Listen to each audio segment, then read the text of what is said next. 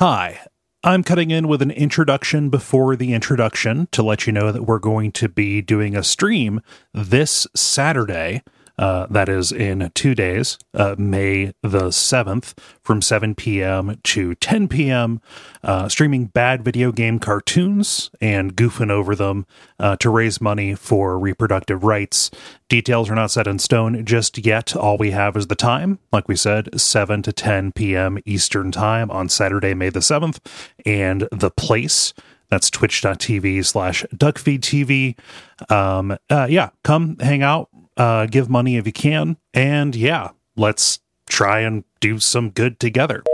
This episode of Watch Out for Fireballs is brought to you by our patrons, just like every episode. Specifically, it's patrons like Big Daddy Meatbone, Calum, Ethan Y, Dan from Dayton, and Andrew C. Thank you very much, and thank you to everyone who supports us at patreon.com/duckfeedtv.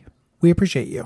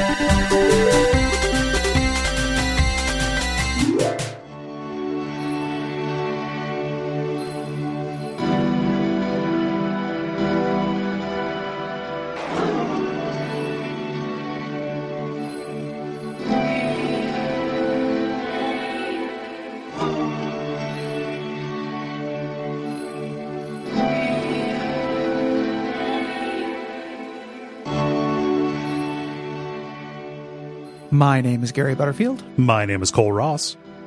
And you're listening to Watch Out for Fireballs. It is a Games Club podcast. And this week we are talking about The Beginner's Guide, which is a first-person narrative game developed and published by Everything Unlimited Limited. I love that studio name.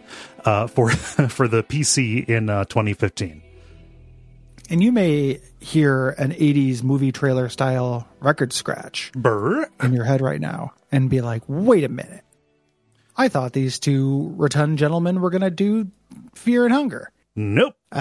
No. In case you just missed the announcement at the end of the last episode and everything, we subbed that out for a different pick, which we're going to do next month. Yeah. Fear and Hunger didn't work for us, so we bounced off it kind of play-wise and thematically and didn't do... it's on us. We did not do looking into it enough. It just looked neat. Mm-hmm. We should have looked into it more, but we just want to assure everybody. So we've worked out with the patron we're doing another one of their picks, and it seems like a good idea to remind everybody about that process, because here it is in action. Yeah. So when people back at that tier, we reach out and say, hey, what are your choices? And we ask for 3 of them. And that gives us options, right? To figure out what's going to work best, especially if we're looking to fit in something relatively soon. We usually schedule in a few months out. And just in case something like this comes up, having a fallback is really, really nice. This happens to be the first time that it was kind of operationalized, but boy, was it good to have. Yeah. And so there's just no, I don't want anyone to feel like we screwed over anybody. Right. The patron is happy. And if you decide to patronize us at that level, this is the first time this has happened. You don't have to worry about your picks getting subbed out. Yeah. It's also worth noting, this was not the sub. No. Pick. That's going to be next month, and that's going to be Terra Enigma. Yep. This is something that we put in on the schedule because we had to, it's something we've wanted to do for a while. And quite frankly, it's very short. Yep. And we were changing it up at the last minute after putting in some time into Fear and Hunger. So we need something that would fit the schedule. Yeah. Sometimes that kind of flexibility is very good for us. It really is. So we appreciate everybody staying the course with us and granting us a little bit of grace and flexibility. It is really good in circumstances like this. And we hope you enjoyed this episode about The Beginner's Guide, a game that I don't hear a lot of people talking about. Yeah. A game also that I absolutely love. Yes. And a game, just while we're doing disclaimers, there's 2 really important disclaimers to this. One is that is pretty standard, which is that this is a game that relies on its narrative. If you have any intention of playing this or any interest, it's good to play it before we talk about it. Yes. I think that knowing what happens and what it's about, and more importantly, hearing our discussion around its themes, is going to impact enjoyment. Yes. Of it. So that one's the obvious one. The less obvious one that I want to throw out there is that I think the beginner's guide in the world of walking sims is about a lot of things. Mm-hmm. And I don't think one of the things I love about it is that, to me, this feels like it's throwing a lot of ideas in the air for you to think about. It is not an equation to be solved. No. And it will be, so we're going to go into this, and I have thoughts about several things I feel like this game is speaking to and is about. It is textually antithetical to this game to definitively pin something on it. Yeah.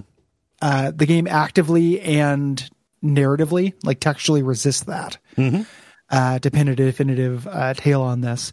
So just know we go in this, we're going to talk about stuff that we think this is about. Your opinions may differ.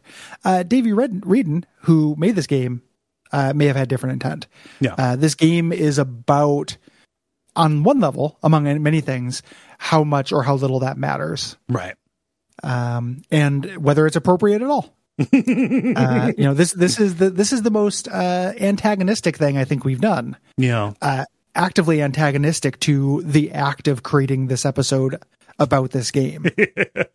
Yeah, gonna feel a little self-conscious overanalyzing this work that is partially about the dangers of overanalysis. Yeah, or the dangers of analysis. Yeah.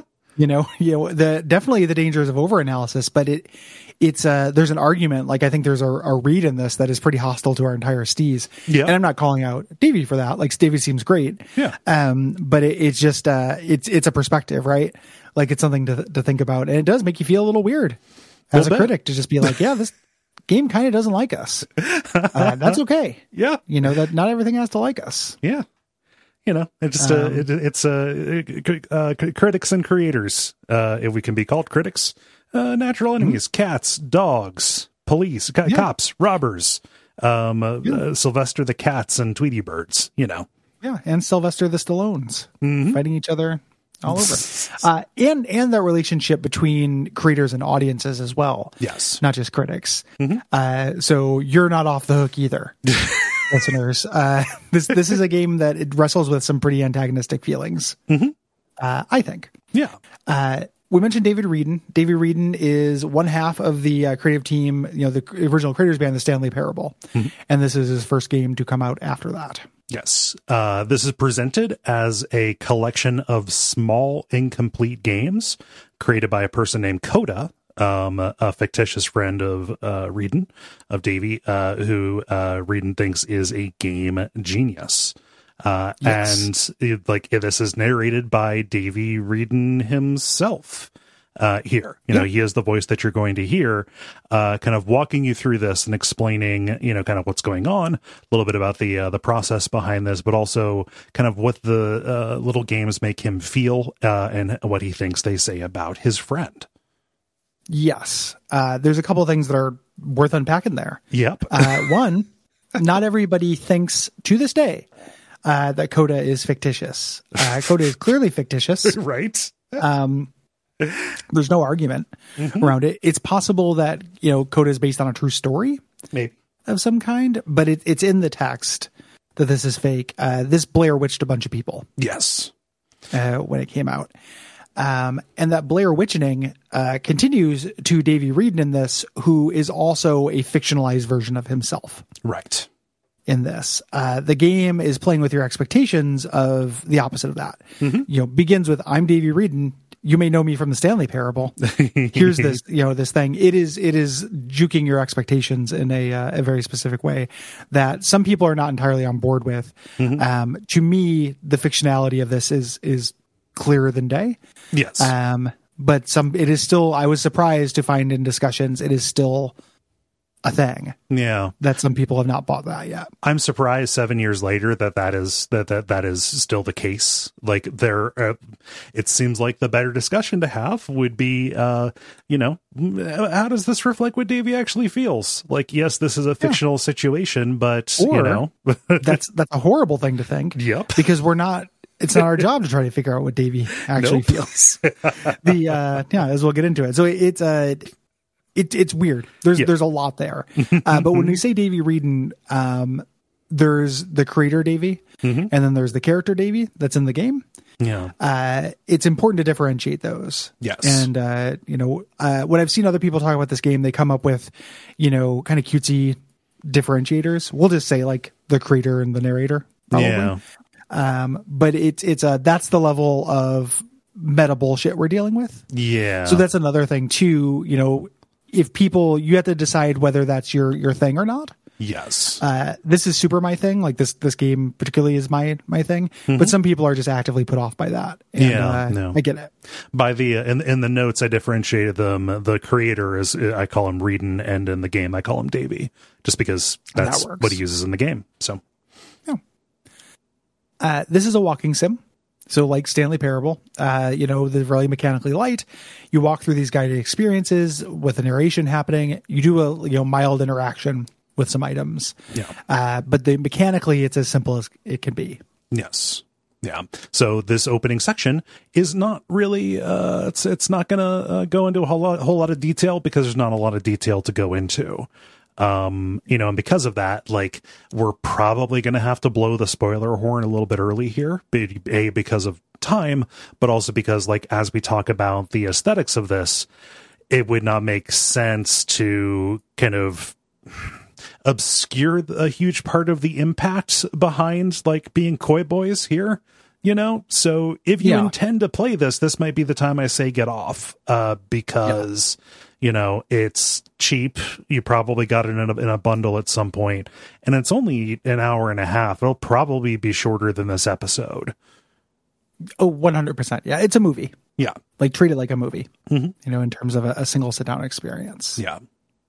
So on the surface, what this actually tells the story of, without thinking about what it says about anything outside of the story, is the story of a shitty friend. Yeah, it's a very bad friend. A very bad friend and a very insecure, pathetic little man. Yeah.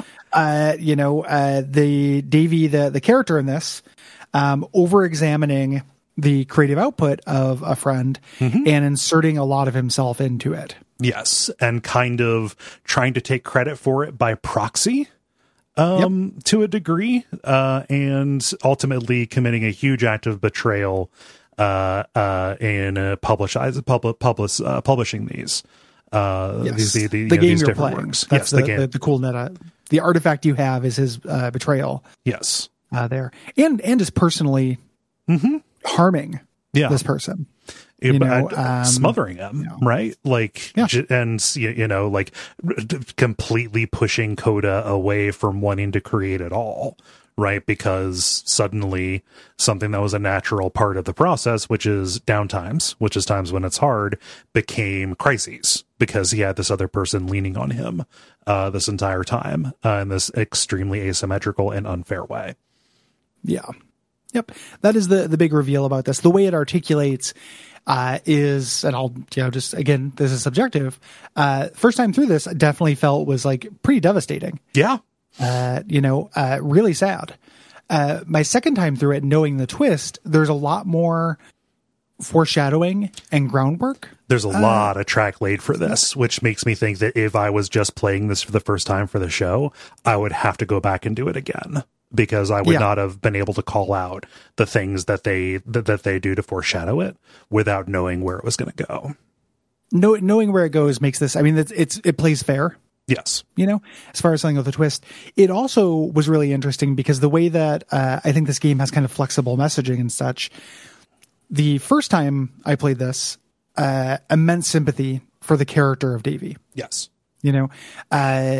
Second time I played it, no patience. A lot of disgust. No patience. No patience. And the entire time, not just during the reveal. Right. The overwhelming sense I got was pathetic contempt. Yeah. for this man, even early on. And that's not very kind of me. But that is, I think it's speaking to the effectiveness of the game, that knowing what you know, playing through it, like there's a lot of depth to the crapulence of this. Mm-hmm. And when I say crapulous, I don't just mean the moral act of putting out the compilation, which sucks. I mean also the just like the interpersonal violence, interpersonal violence, and just the just sad sack imposter syndrome. Yeah, which again I get. That's a very relatable feeling. Mm-hmm. This is it being portrayed as naked and grotesquely, as it can be. Yes. So even if that's a natural feeling, and I see it myself sometimes, and people listening see it in themselves every once in a while, I think this game does an excellent job of portraying exactly how ugly that feeling is and outlook is. Yeah, and how destructive it's an extremely it is. ugly character. Yeah, Davey. Yeah, no, just man, he comes across as incredibly small in this, and intrusive. Just the way that he doesn't observe any kind of boundary. Just like, I don't know, just again knowing what's coming up. Like, I think a huge part. Yes, I'm a different person now than I was when I initially played it, but like, no, it's kind of like reading somebody's diary before and after they decide to kill a bunch of people. Yeah. Yeah. Not drawing an equivalency there, but you got the secret ending. Well, when he steps into the beam, we've got no way of knowing what that means. Yeah. But just like knowing the way that this is going to go, definitely, you're always carrying around what he would eventually do, or what you would eventually learn about him in things that you otherwise would have been more patient with, extended more grace for, things like that. And I also, to me, like, being a different person when I play this too, I just feel like, changed in a way that I personally like about myself, about being less, like the kind of like sad sack. I feel more mature than I did when I first played this. Yeah. And I feel like I see less of myself. Like, there's still shitty parts of me that do what Davey, the character, does in this. But I feel like between this time and when I first played it, I've been able to like work on some of that shit. Yeah. No. And that feels really good. Like it's kind of interesting to play a game that related to a version of my worst self 5 or 6 years ago that I've made movement on. Yeah, no, I definitely, looking at Davey, now, and thinking about where I was way back then, and God, 2015 doesn't feel like a long time ago, but it was, definitely, walking open wounds to a certain degree. And not just that, just kind of like just constantly open and just raw stuff like that. A lot of work to be done or whatever. But the way that Davey in this just doesn't listen and cannot see, and did not recognize that he was hearing what he needed to, but he just decided to keep pressing on and not actually analyze in himself, right? It's this very specific combination of self-focus and lack of self-awareness that feels contradictory, but actually happens all the time. Oh yeah. Where, somebody who is very heavily into an imposter syndrome or something like that, like they are, like, Davey made this everything about himself in this. Davey projects so much that he might as well have bought a drive-in theater. Exactly. It's that kind of like, I make everything about myself, but I don't understand why that's crappy and wrong because I'm not thinking about it enough. Yeah. Or I don't realize that I'm doing it. Yeah. It's basically age 23 to 36, 35. Like I did that for like a decade. Yeah. And it sucked. I didn't really realize it sucked. But I've been on this kick recently where I've just been like, man, I wish I had wasted all that time with that kind of like sad sack, Gary-centric self-loathing that I did for, like a third of my fucking life. So Like far. I'm going to die. And I did that for like 50, the small ball penny ante horse shit for 15 years, like ridiculous. Yeah. And I just wish and this to me is a real statement on the many things this is. It feels like it's sympathetic to that, like is a very human thing to do, but it is a condemnation and portrayal of it as ugly as it possibly can be. Yes. Of just not self-aware, but also constantly thinking about yourself. Yeah. That's a tragic combination. Yes. Cannot even begin to imagine what this person I'm interacting with might think, even though on the surface you think that's exactly what you're doing. And it's very well observed in that way. Yeah. Extremely well put together. Yeah. So we already talked about this, but people do definitely have different interpretations. I think that the worst possible way to read those would be to go to the Wikipedia page and look at the interpretations subheader, the H2 on there. It's a big list of reasons to get mad. The same thing with the TV tropes, right? Section on this, like this is a thing where people's interpretations of this are irritating to me sometimes. People do talk about this. So Davey Wreden did a big blog post after the Stanley Parable came out, talking about feeling conflicted on success. Right. There, some people believe this is him talking to his younger self, or vice versa. Right. Sometimes literally like a Fight Club thing. Like this is about the success of the Stanley Parable. I think that's probably informs this, but I don't. That's one of the things it could be about. I don't think it's the only thing. Yeah. This could be. And when people talk about it being like there's posts and such where people are literally like Coda is a Tyler Durden thing to him, and that feels like trying to solve a thematic work like an equation, which is never a great idea. That feels like a clumsy metaphor to me. At least to say like X is Y versus X takes on shades of Y plus these other things. It just kind of, when I say clumsy, I guess I mean lacks kind of the nuance that I think is necessary. I think that it holds it in a state that it ought not be held in. Well, it pins it down in like a cat way, like a Schrodinger's cat way. Yeah. Like, it shines the light on something to try to make it one thing as opposed to everything. When I was thinking about this game, I was creating a new type of guy in my head who just puts the word explained into YouTube and watches anything that pops up. Like explained or, solved or anything like that. And it's just like, yeah, let's solve it all, baby. They just immediately feel like they have the worst hangover of their life the minute there is any narrative ambiguity. Yeah, just immediately like what does this mean? Like must solve art.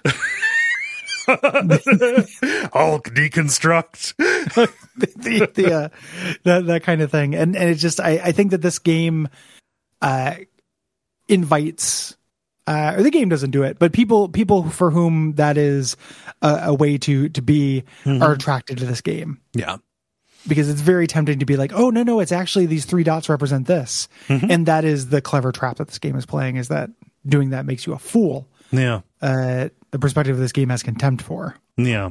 And who knows? Maybe could have put those 3 dots on one game and then Davey went and put them everywhere. Unreliable narrator. Yep. We have no idea what's real in this, and then that's on top of the layer that nothing of it is actually real. It's great. Yeah. What a fun game to think about.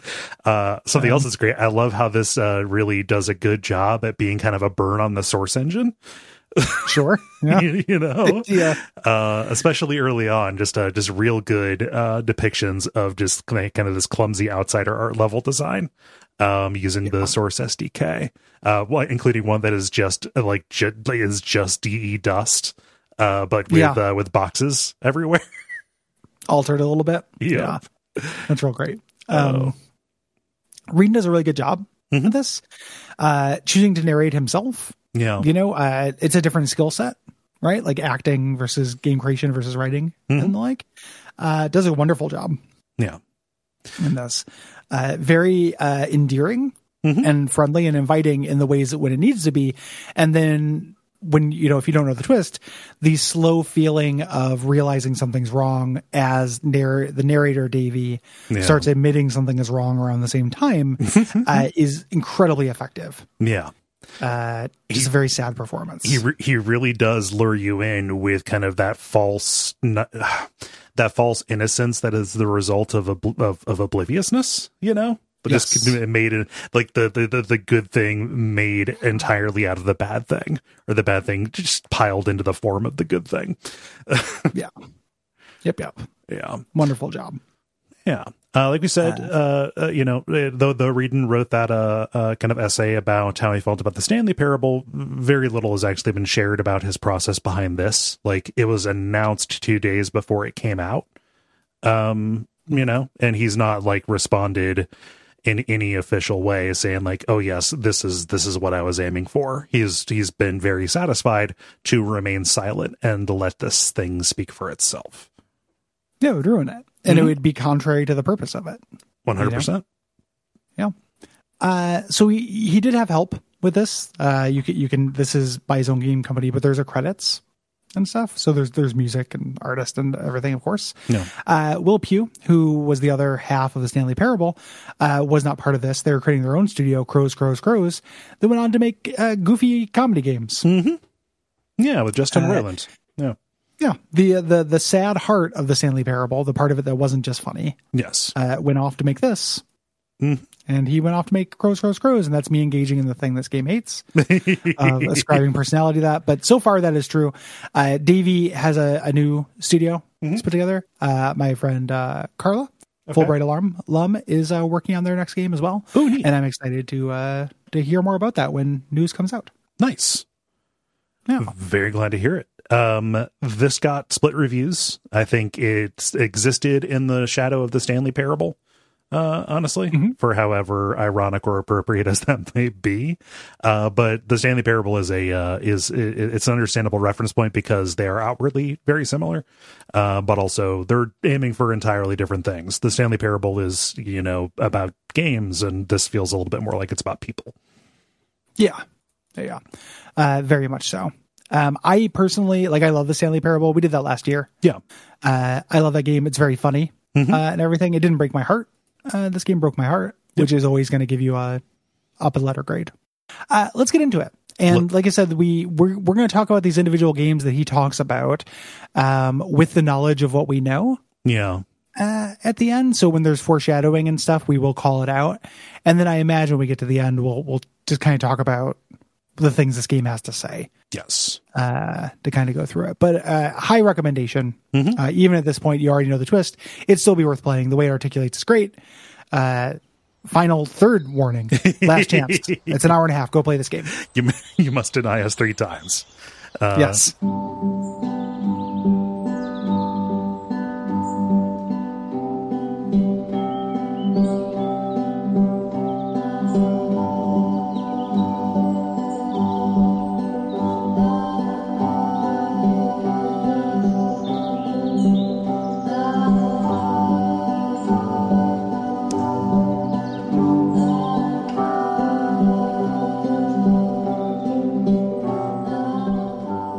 Let's get into it. Let's do. We begin with an introduction. Davey introduces himself, saying that this is about a series of events that took place between 2008 and 2011. And says we're going to be talking about games that his friend made, Coda. He met him in 2009, so a good portion of this kind of predates what Davey would have been around for. But he kind of starts right away saying like, oh yeah, in 2009, Davey was going through some personal stuff when he went to this game jam in Sacramento and met this person who he would barnacle onto. Yes. So the idea is he's like, here's his first game, his early work. It's a Counter-Strike map, this desert town. And he added all these little glitchy boxes. Yeah. Throughout the game. And you get to play it. So we didn't, really explain this. We said it's a walking sim. This is going to be Davey teleporting us to these levels. Yes. That Coda made, these games that he made from game to game. What part of my affection for this? I love a compilation of fake games. Oh yeah.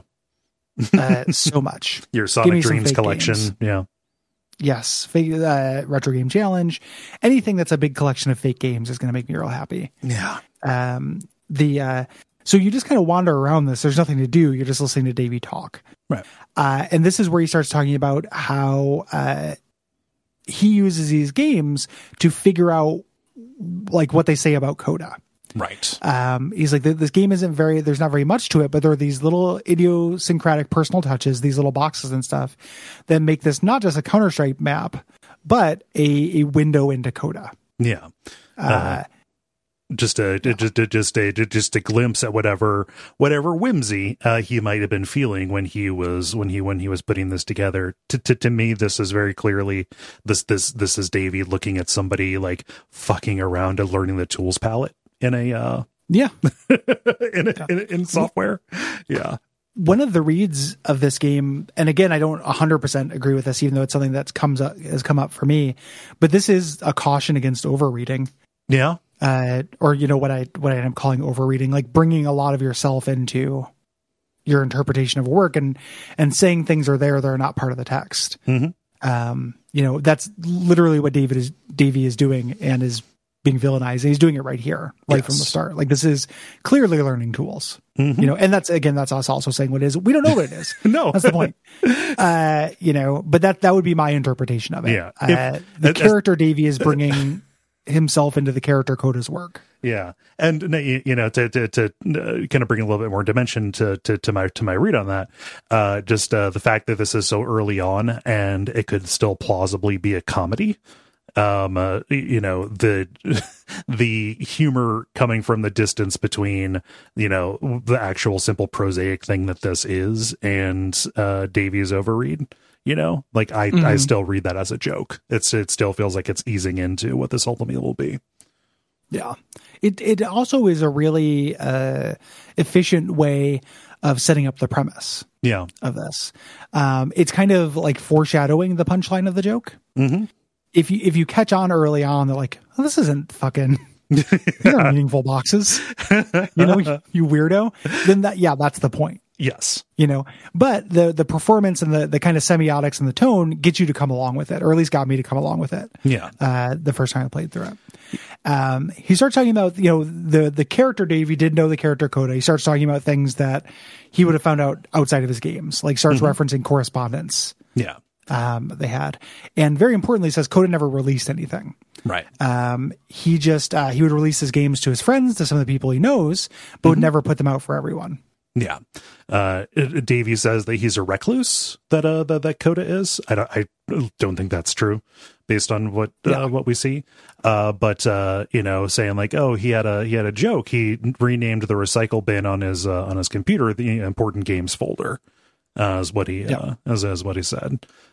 Which again is clearly a joke, but there's kind of an implied injustice, I think, in what was lost as Coda Davey was is experimenting. elbowing us in the ribs and being like, what kind of crap is that? Who does that? He make these little small games until 2011 he just stopped, and Davey thinks by collecting them and releasing Coda's games, he encouraged his friend to start creating again. That sounds ridiculous on the face, especially knowing what you know, but in the context, it's viable. Yes.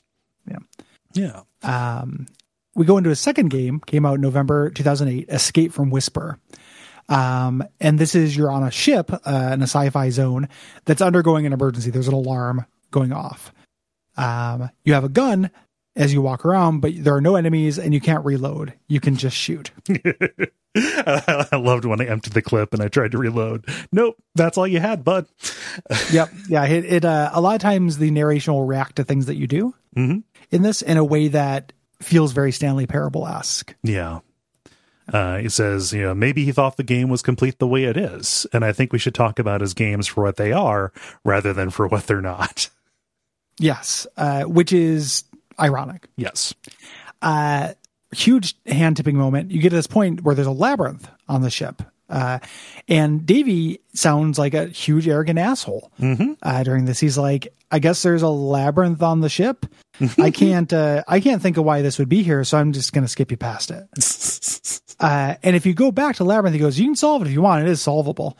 And you go back through the Labyrinth. It's not complicated or bad in terms of mazes. Wouldn't have taken a lot of time, even if you're not a maze meister.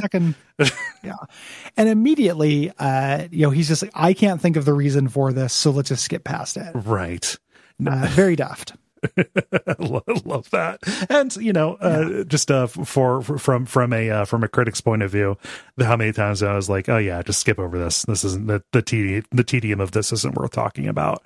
Yes. I don't have anything to say about this, so let's just move on. I get it. Yeah, it's not important.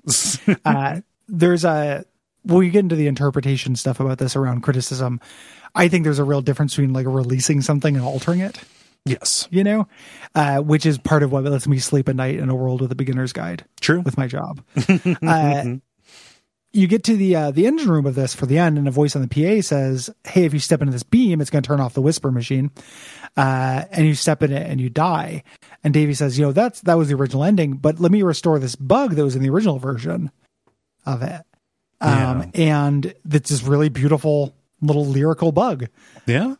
You step into this laser, and instead of dying, you just start floating upwards out of the map. Yep. It's real peaceful. It's real heavenly, and Davey's narrating. He breaks the peace and offers all kinds of interpretations. Is this the grand perspective of the place that you have been? As you look at the very simple map you've walked through, is this supposed to be the afterlife? Right. Yeah. Which it's not intentional. It's just a bug that was there. That was there at first. The intention was what Coda actually released, but he reverted it. Yes. Yeah. But it's not good enough for Davey. No. We go on to another game released that month. This is called Backwards, where you're in this brick kind of maze, source maze, Windows 98 screensaver maze. You're in. Yeah. And this is like, Dear Esther, where it's revealing a poem to you as you walk through, but you can only walk backwards. Right. As you walk backwards, the geometry will change behind you, and will reveal this kind of poem about just the future being unwritten, uncertain. Yeah. It's nice, just real simple. And Davey agrees. He says it's more focused and more complete than Escape from Whisper. It is very quick. And also he's not trying to work in another form. He's not trying to do mimic sci-fi shooters like he was in Escape from Whisper. Yeah. This is this reads to me like when I first got into like art games and would download any art game. This was the kind of stuff that happened all the time. Yeah, around 2008. The Path or what have you. Yeah, like very similar. Mm-hmm. Yeah. December 2008, he releases, or still November, releases this game called Entering. Here. Yeah, you're in the woods. You're walking on a path, and your sight is incredibly limited. Ring of dark around you, and you pass a sign that's on the ground that says "You are now entering." And as you pass it, the game ends. This is very funny to me. Davey says, "Sure, you're going to understand this after we go through a few more games." Yeah. This is foreshadowing that he has backported his understanding, that he's, modded into these games for this to fit. Yeah. His kind of thesis. This goes into December 2008. Stairs. We get a title card at the beginning. This is nonsense in every direction around me. And you're on this great Lord Void. 151 Mew. Yes. You have nonsense around you, referring to me. That is incorrect. Can we play a game outside of the bear? You're in this gray floored void surrounded by these tall structures with a stairway leading up them. Awesome thing that happens in this. If you walk to the end of, I don't know if you found this, you walk towards the buildings, Davey will say, I understand the impulse, but don't go over there. Like there's nothing over there. Okay. If you do it anyway, it plays a sound. Like you get to a certain place and you hear this kind of weird voice making a noise. Okay. Down there that like Davey's telling you to ignore. So not only is Davey excising parts of the games he does not think is meaningful, because, that he doesn't get them, like the Labyrinth, he's also actively steering you away from things he doesn't want to talk about. Even just in the narration. in the narration. Like you literally, he's just like, yeah, you don't need to go down there. But if you do it anyway, like, and that's a little Stanley Parable DNA as well. But instead of getting the game accounting for it, you're getting the narrator explicitly not accounting for it in a work where the narrator is supposed to be talking about everything that's going on there. Yeah, he's supposed to be explaining. Explain, neat. boy. Yeah. Yeah, great little moment. No, I never thought to disobey him. He's very calming. He is. Yeah. Yeah. The Manchurian Candidate game by Davey Reed, where he's just like, hey, do some crimes. Okay. Yeah. And you're like, you're the boss. Let's roll. Who am I to argue with the guy who made Stanley Parable? A very neat, a very neat little thing here as you're climbing the stairs, kind of the dream, the sleep paralysis sets in, and your movement slows to a crawl as you're climbing up the one staircase that is available to you. And eventually you don't stop entirely. I imagine somebody has put a drinky bird on their keyboard to walk forward and get through this. But and as you hit that minimum speed, the door at the top of the stairs opens up, but it is unreachable to you. Yes. And Davey says, hey, I've instituted a cheat. If you press spacebar, you'll go back to normal speed. So you can see what's up there. Again, he's altering your experience of these things. Once you do, and you get up to the door at the top, it's this like beautiful little room with these floating text of game, like little one commonplace book, one sentence game ideas. Yeah. Here, some of these are real fun. Yeah. Like these look really creative and cool, just Ludum Dare style stuff. Yeah. Just little concepts, sketchbook kind of things. And again, we get this kind of reading into Coda's personality, saying, Coda says he doesn't mind that people think of him as being cold and distant because he knows his inner life, that he is vibrant and compassionate. It's just a slow climb to see it, which is, I think, Davey very much trying to characterize his attempts to get to know this person he respects. Yeah, it's totally possible Coda's not like that at all with anyone who isn't Davey. Right. Given that Davey is obnoxious as hell. There's also, one of the things I love about this game is it gives that plausible deniability. If you put a gun to my head and was like, hey, overread this game. Mm-hmm. Like, this game in particular does feel like him being in a creative rut. Yeah. Like a game about that. Like, Davey is wrong to overread in this case, but his interpretation comes off as sound. Mm-hmm. Like the idea of a staircase that as you walk up it, then you get slow and you can't reach your ideas. Yeah. Sounds like it's exactly about what Davey says it's about. And then that, of course, is, we don't know that because Davey's presenting it to us. So we don't know what alterations Davey has made. Yeah. Also, Davey's kind of condemning doing that in the first place. Like, it makes sense, though. So you can see how the fictional Davey would do it. You can see how it makes sense for the character to do it. And you can see yourself like, oh, like that's an interpretation I would make as well. Yeah. No, it's there's evidence there. I can see how this metaphor would work visually, mechanically. Yeah. Yeah. Yep. This moves on to January 2009 with a game called Puzzle. Yes. We get a title card that says Ready, Set, Fish. I have no idea. Yep. Yeah, but you walk through this kind of short winding hallway, and then you reach a door that has a lever on it. And Davey remarks, almost condescendingly, we found Coda's first puzzle. Very condescendingly. Like, he finally discovered that puzzles can be a thing in games, and not just for jigsaws anymore. Yep, good for you, little man. You can almost hear Davey saying. Yeah. And this puzzle is very... a very kind of basic puzzle that you find in games a lot. Yeah. You pull a lever to open a door, and then you have to close the door while you're on the other side to reveal the next lever. Yes.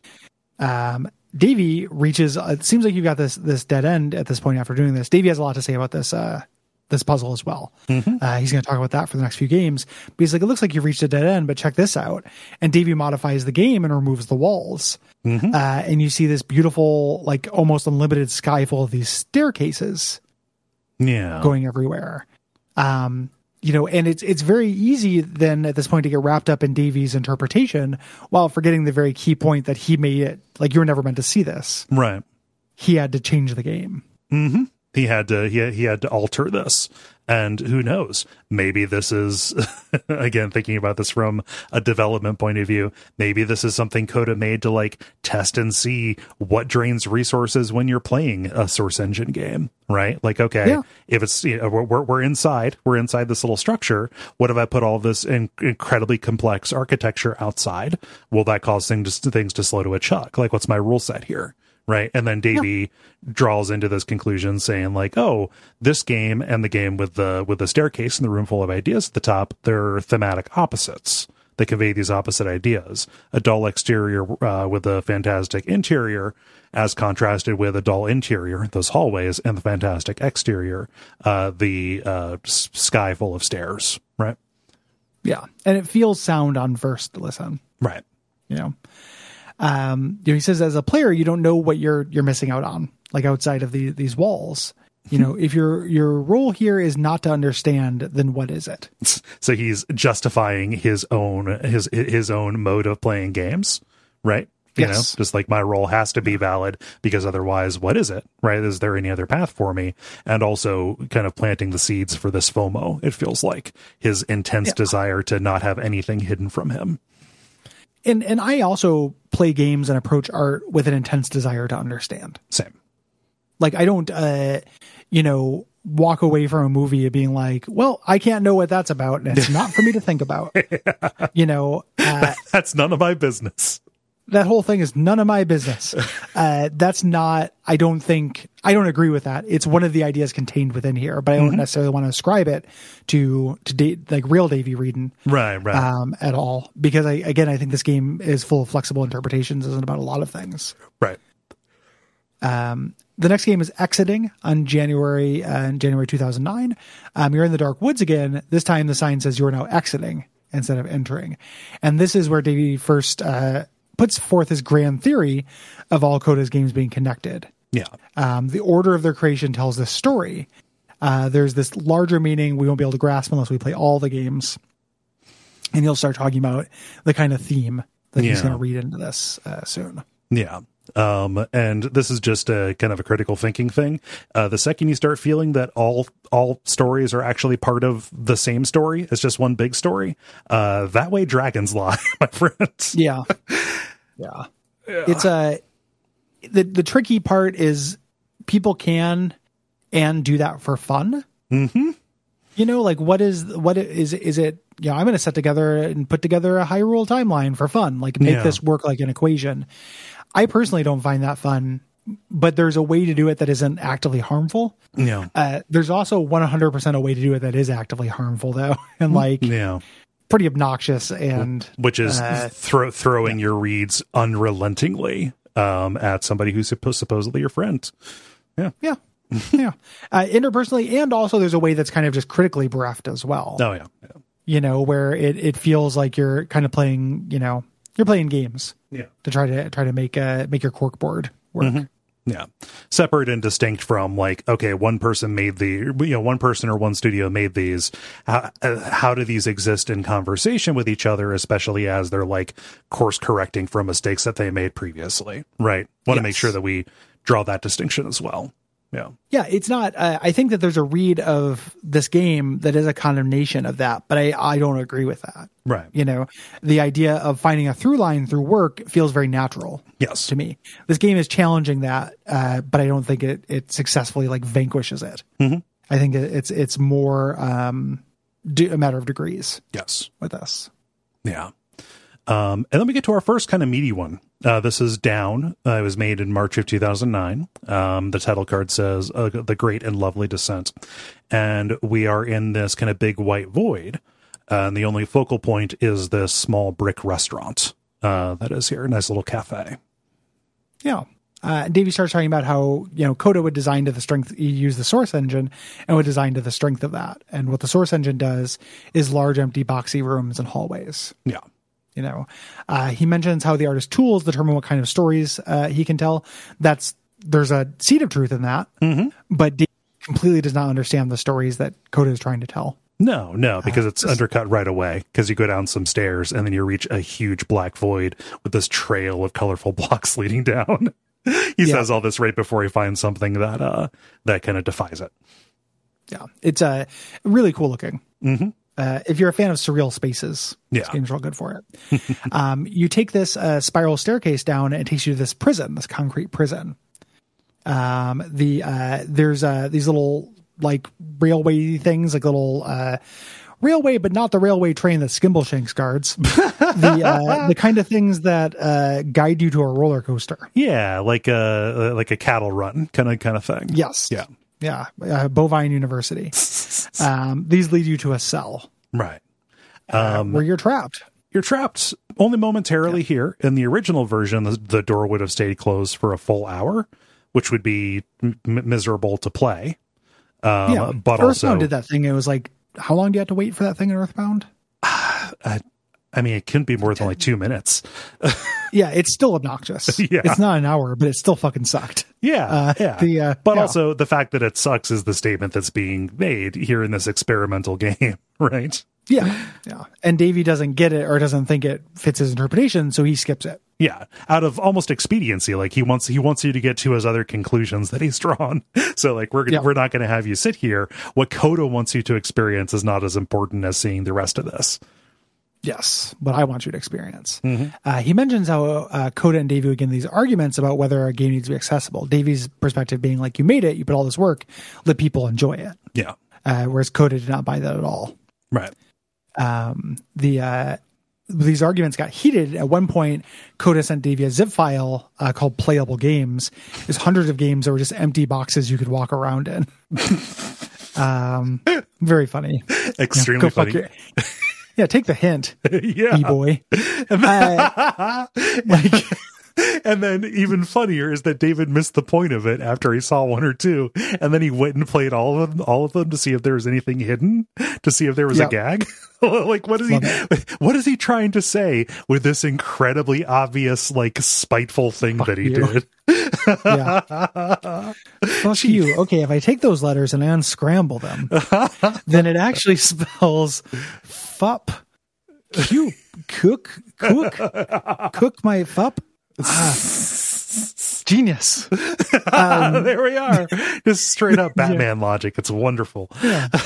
I wonder who that stands for. Yeah, it's very similar. We after he lets us out, we go in this yard, we do the puzzle, the door puzzle again, and we go into this judge room. Coda has created this dialogue system, and has this recurring element. These three mannequins, these human mannequins that stay still, and their faces are these boxes that rotate that have a word on the front. Very striking and cool looking. Mm-hmm. Yeah. When they're speaking, it turns to say listen, and when it wants you to speak, the face turns and then it says speak. It's a very, very, very good image. And you know, there's a the dialogue here. They want to know, because you did have to pass through the puzzle to get there. You know, like, did you solve the puzzle to get in? You know, we want to know how to solve it to get out. They want to know what's beyond the prison. They need to know if there's an ending to this. Yes. It's a really noteworthy thing here that Davey never draws attention to, but is really important to him not getting it, is that whenever there's dialogue, there are jokes. The dialogue in this game weirdly takes the, like, usually you'll have one thing to say that is close to what you want to say. Yeah. Without being exact. The other two tend to just be funny. Yeah. And there are varying degrees of that, but Davey never references that. He never references actual text. Yeah. These non sequitur joke things that lead to maybe Coda not just doing this slow motion cry for help. Yeah. Many things.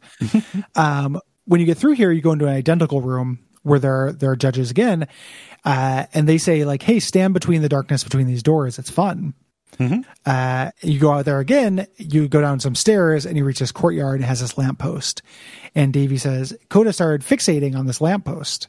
You know, he'd start using it. He didn't want to do these abstract, aimless games. The lamppost is like an anchor, so you have a destination. Yeah. To this. Yeah.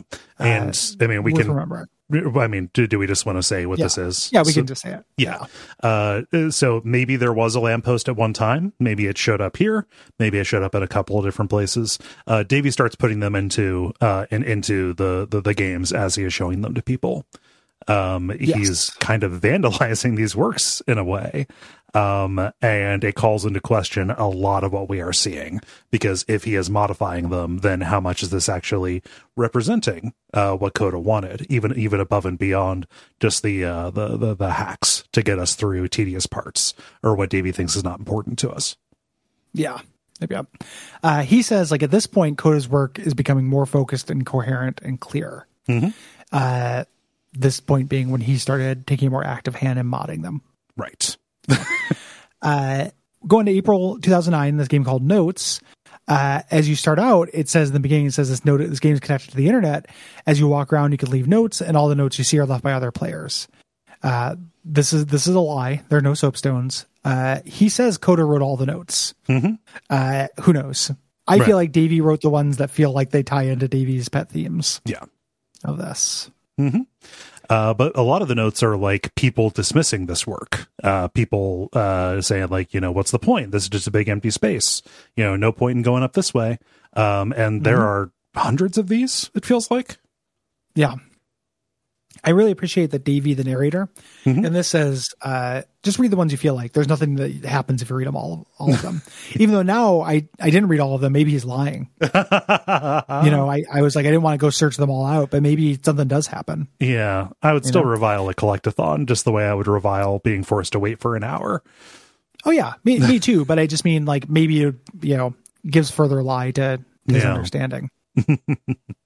Yeah. And Davey says this is the first game that he saw Coda working on when he went to this game jam in Sacramento, where he grew up. And he even kind of admits or says in a half joking way, like, maybe I was a little bit too excited about seeing this, but just about making friends with Coda, about what a good idea this was, because he had never seen anybody working on something like this before.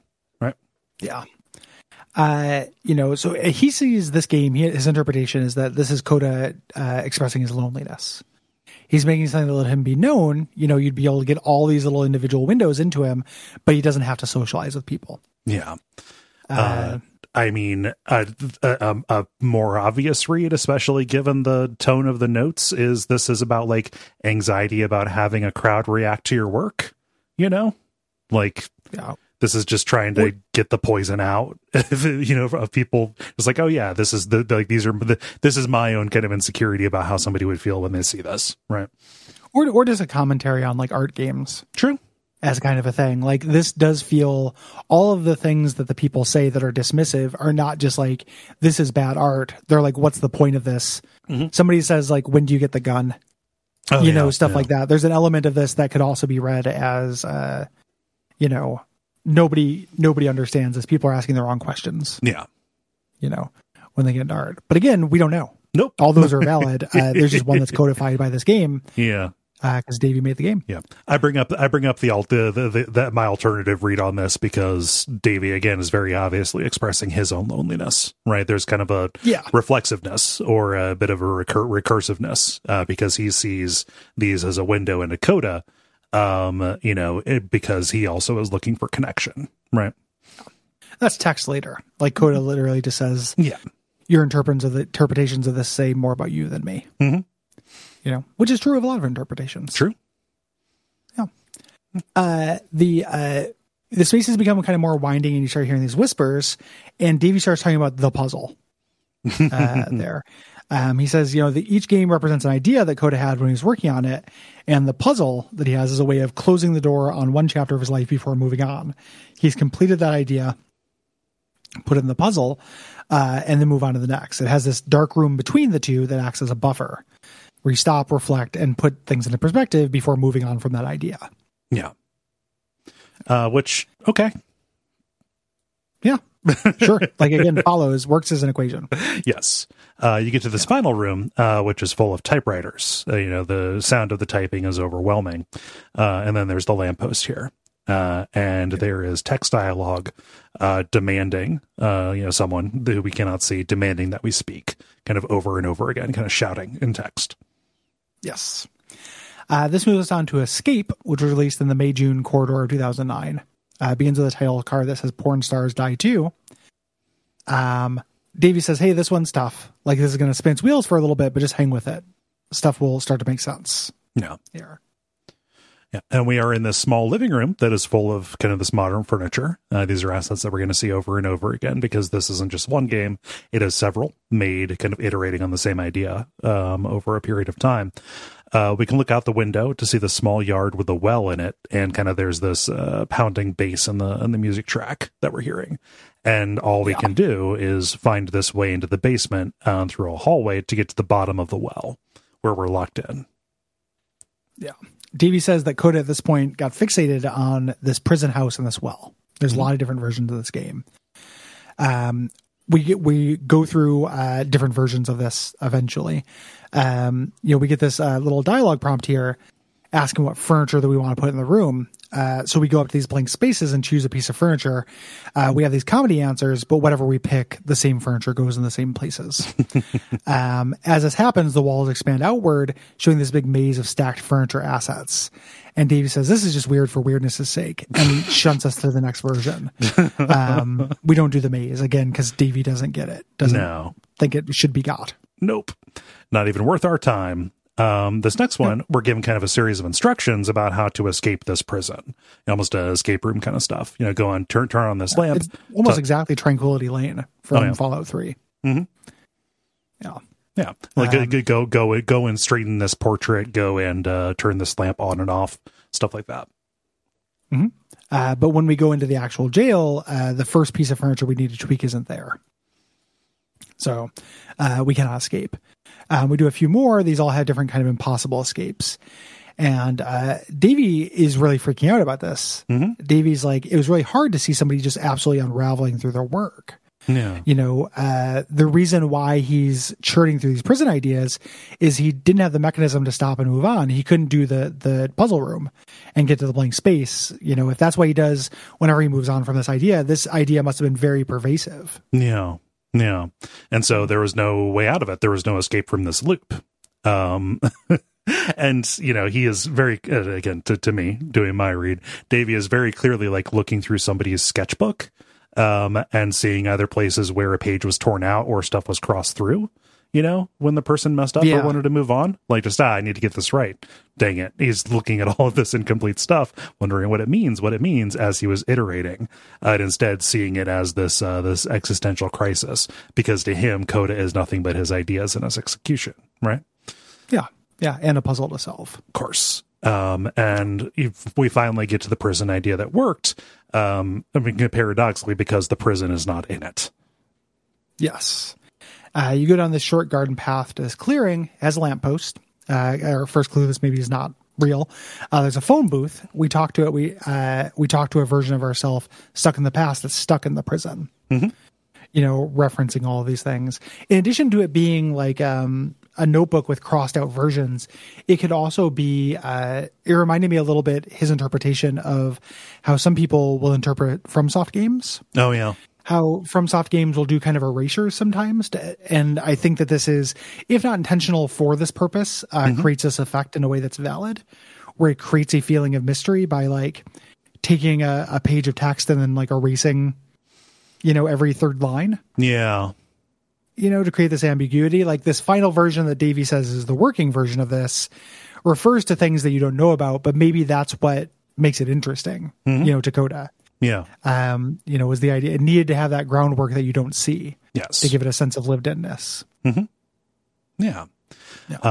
And Davey, as you're, talking on the phone, kind of answering questions about, trying to give your past self advice, right, for how you got out of this maze, says that he thinks that these games are Coda talking with himself. And I love this, is talking with himself and just wishing he had somebody that he could get good advice from, someone to tell him that things are going to be okay. Coda should just talk to me. Yeah. I can help you out. Me, Davey. You were looking for an idea, guy. Come on. That would have made me feel good. This was on to House, which is 2009. Davey says this is a game where Coda stopped talking to himself and starts talking to somebody else. No. I mean, you walk into this very mid 2009. That's when he would have met Davey. So yeah, that's why he feels like this. Out of all the games, it's just worth as a basic level. Mm-hmm. Out of all these little art games, this one's my favorite. Oh yeah. This I think that if I had played this, I would have also come to an interpretation, not what Coda would have thought, but I feel like this speaks to me as being, rich. Yeah, this is coherent and resonant. Yes. You walk into this modern house on the side of this snowy mountain, and there's a person, their face says clean on their head. They're a house cleaner, and they're like, hey, are you going to help me or not? Mm-hmm. And they tell you to walk around to clean certain things. You just click on them. Mm-hmm. You click on them to turn them from the dirty to the clean version. Yeah. And while this is happening, he starts kind of philosophically talking about keeping a clean house is good for your soul. Yes. But you can never do it. Mm-hmm. Things, despite nobody being in the room, all of your work is consistently undone. Yeah. Through here. Mm-hmm. And they end up repeating. And Davey, says, oh, this represents a peaceful time in Coda's life. We seemed happy all the time. To me, this game screams unhappiness. Yeah. The idea, like, again, if I'm just interpreting for me, like I'm not putting it onto an e-creator, but if I just played this game as was, I would be like, oh, this is really bleak. Yeah. Having somebody tell you that keeping a clean house is keeping a clean soul, and you are literally stuck in an eternity of doing the same chores over and over in pursuit of that, and you can never get there. Yeah. Like, there's some truth to that and some beauty, but also some sadness. Yeah. It's a really melancholy thing. And also just like what the person is describing is kind of something that you would never get. Like it's an experience, it's a feeling that you would never get just by doing this version of it. Right. The idealized version that the person in the game is talking about. And instead in the game, it is just this, infinitely repeating, just kind of plate spinning kind of deal. Yeah. And that's how it was infinite in the original version. We don't find that out until later. At this point, the music stops and the cleaner disappears. And Davey says you have to move on because you always have to move on. Yeah. Staying still artistically is death. And the door up at the top has opened and sends you up there. We'll later find out that never happened. No. In the original version. No. It did just go on forever. Mm-hmm. And Davey can't even just bring himself to say, oh, this would have gone on forever. Because that is not as useful to him as putting in his own version of this, which is that you have to move on. You have to keep on. You have to see the next thing. Yep. Which is definitely him projecting. Yeah. Coda is satisfied with something as it is. Davey is the one who is continuously pulling at the threads. Right. Turn back from this cave. You said, let me prove that I'm brave. Let me keep going.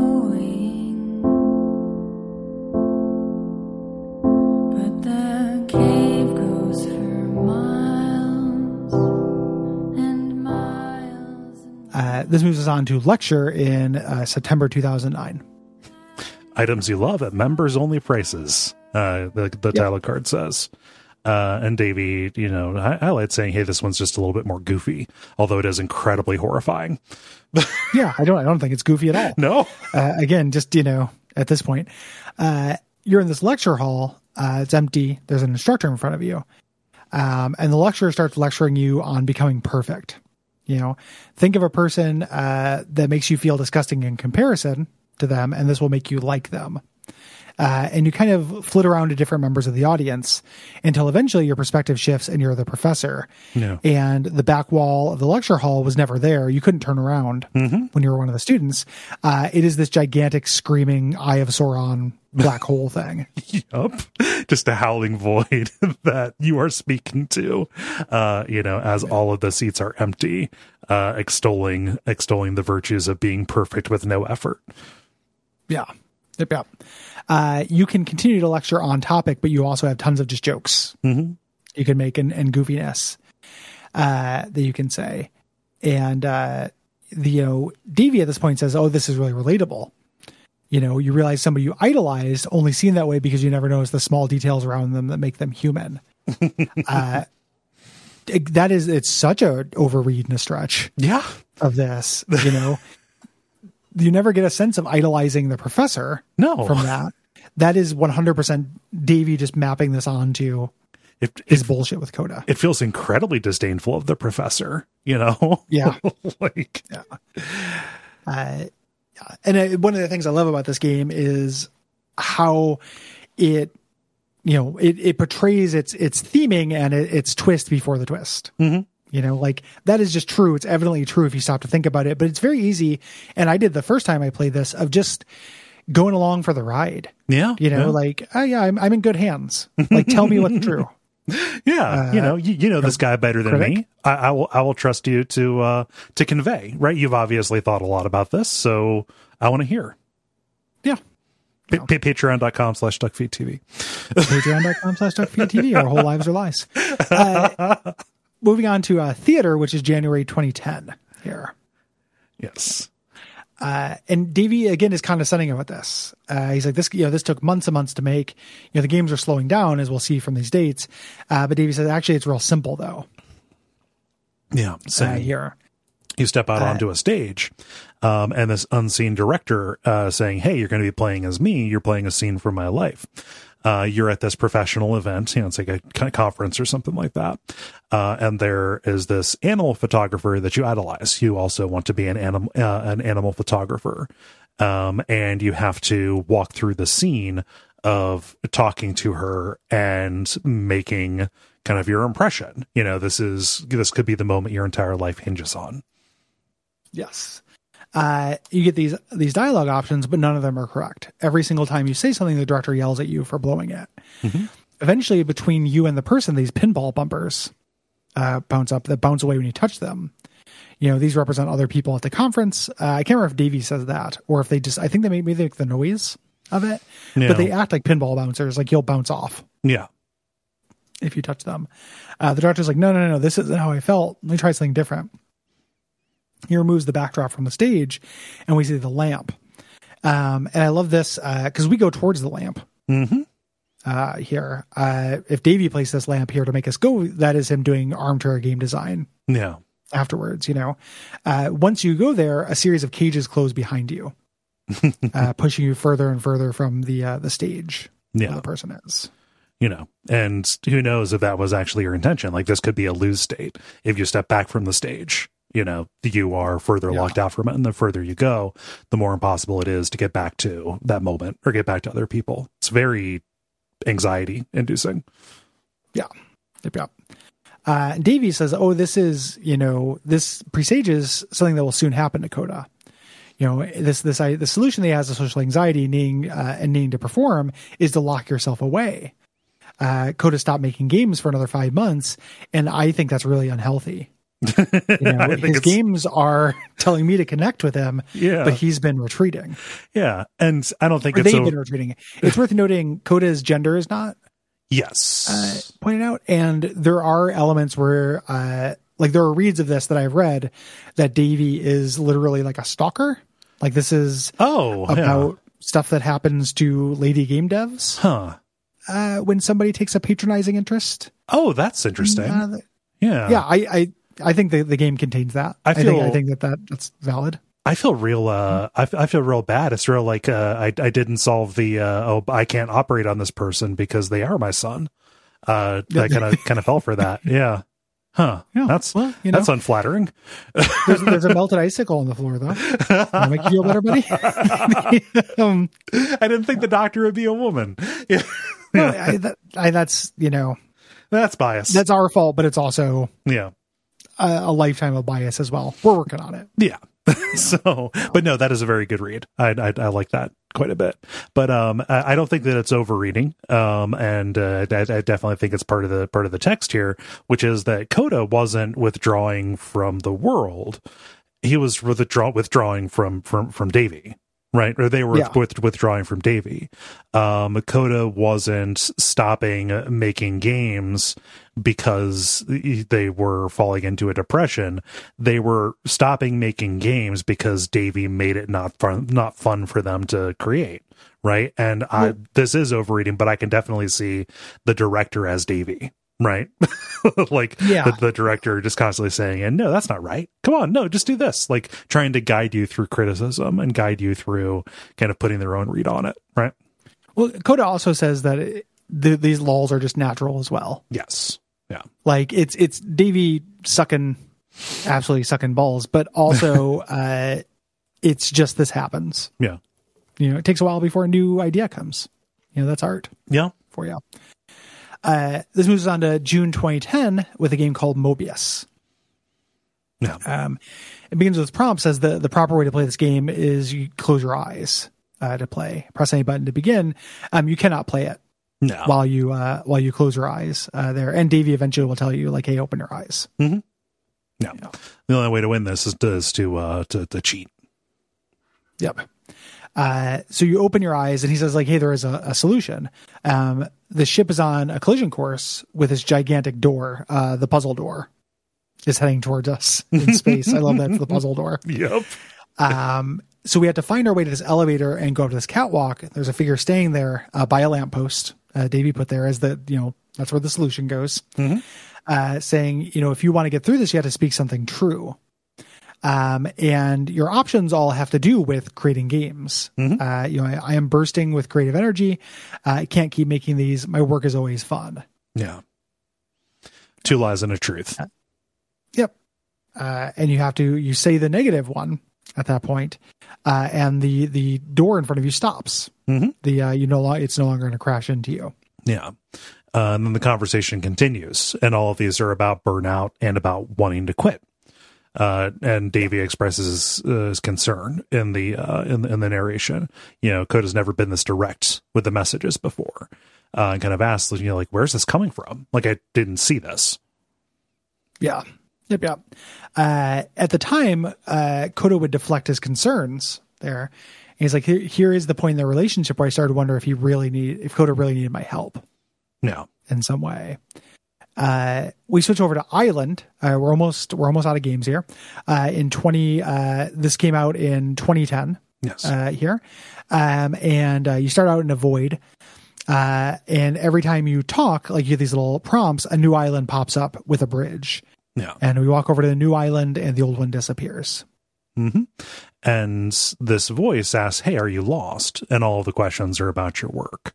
And this is one of the areas where it started really pulling at my heartstrings here. There's just so many of these. I mean, just like, God, there was a machine that kept me going and it stopped.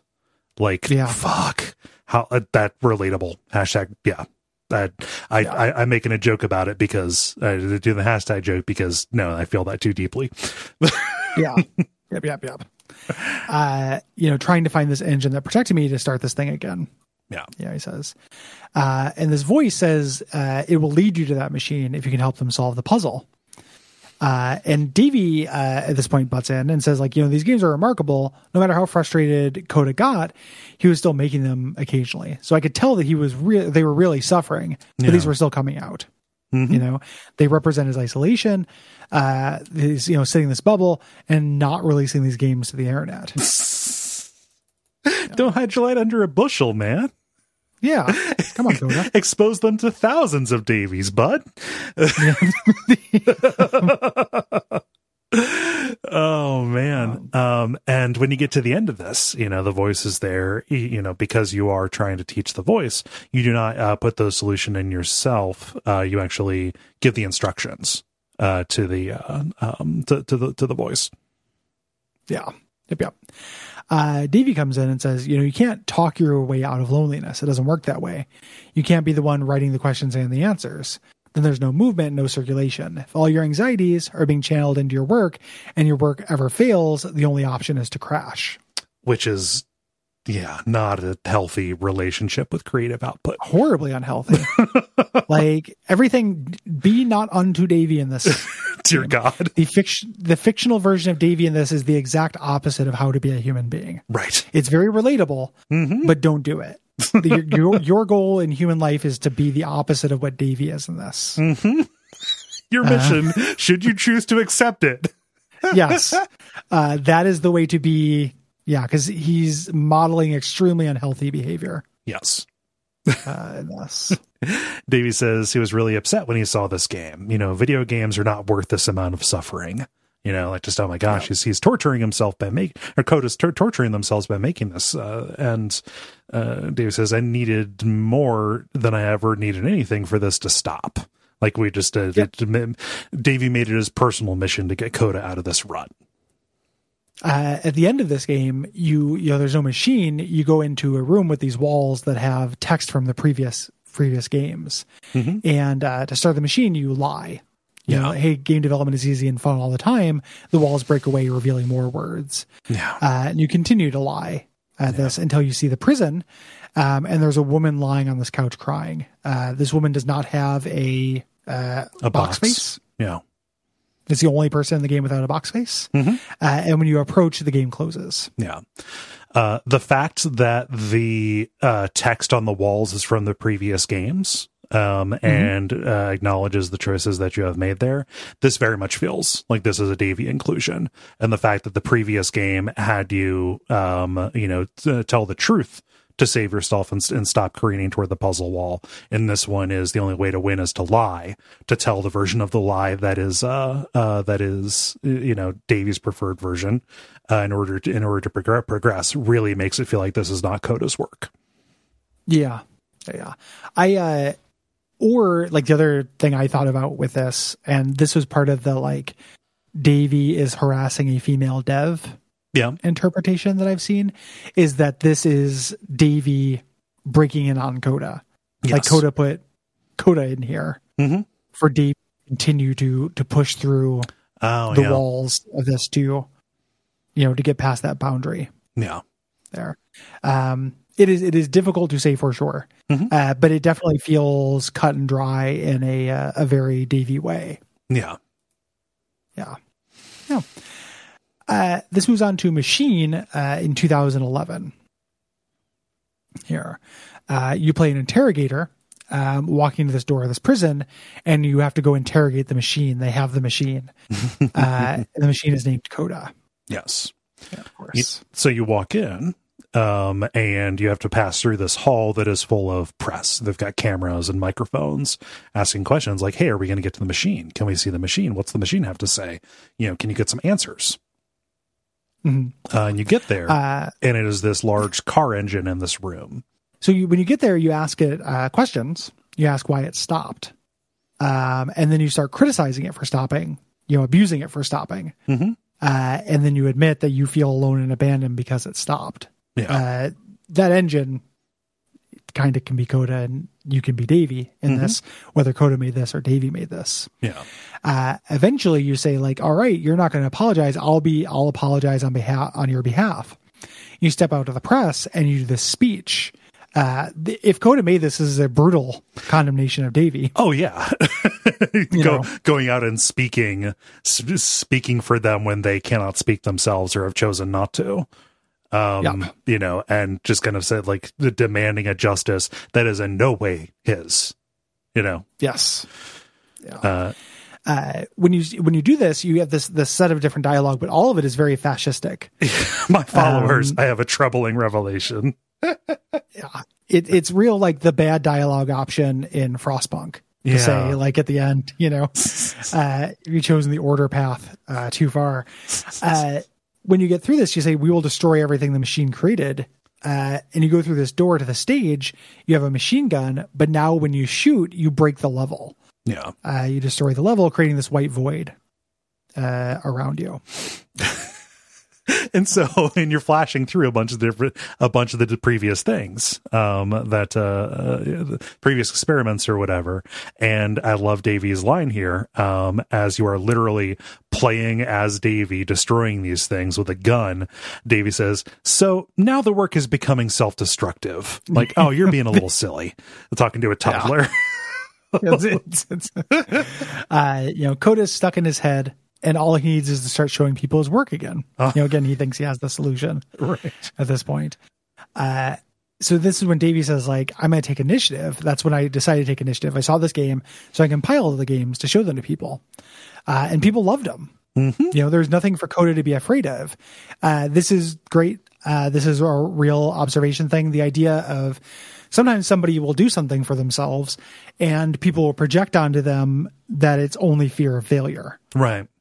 That stops them from doing it. But that is a projection. Mm-hmm. That is something, the reason why, you might do something because you're afraid of failure. But lots of people, choose to keep work to themselves, not because of fear of failure, but because it's more sacred to them because of that, or because they don't feel the need to. That's not what they get out of it. Because it's theirs, You often don't publish your journal or your diary, right? Yeah.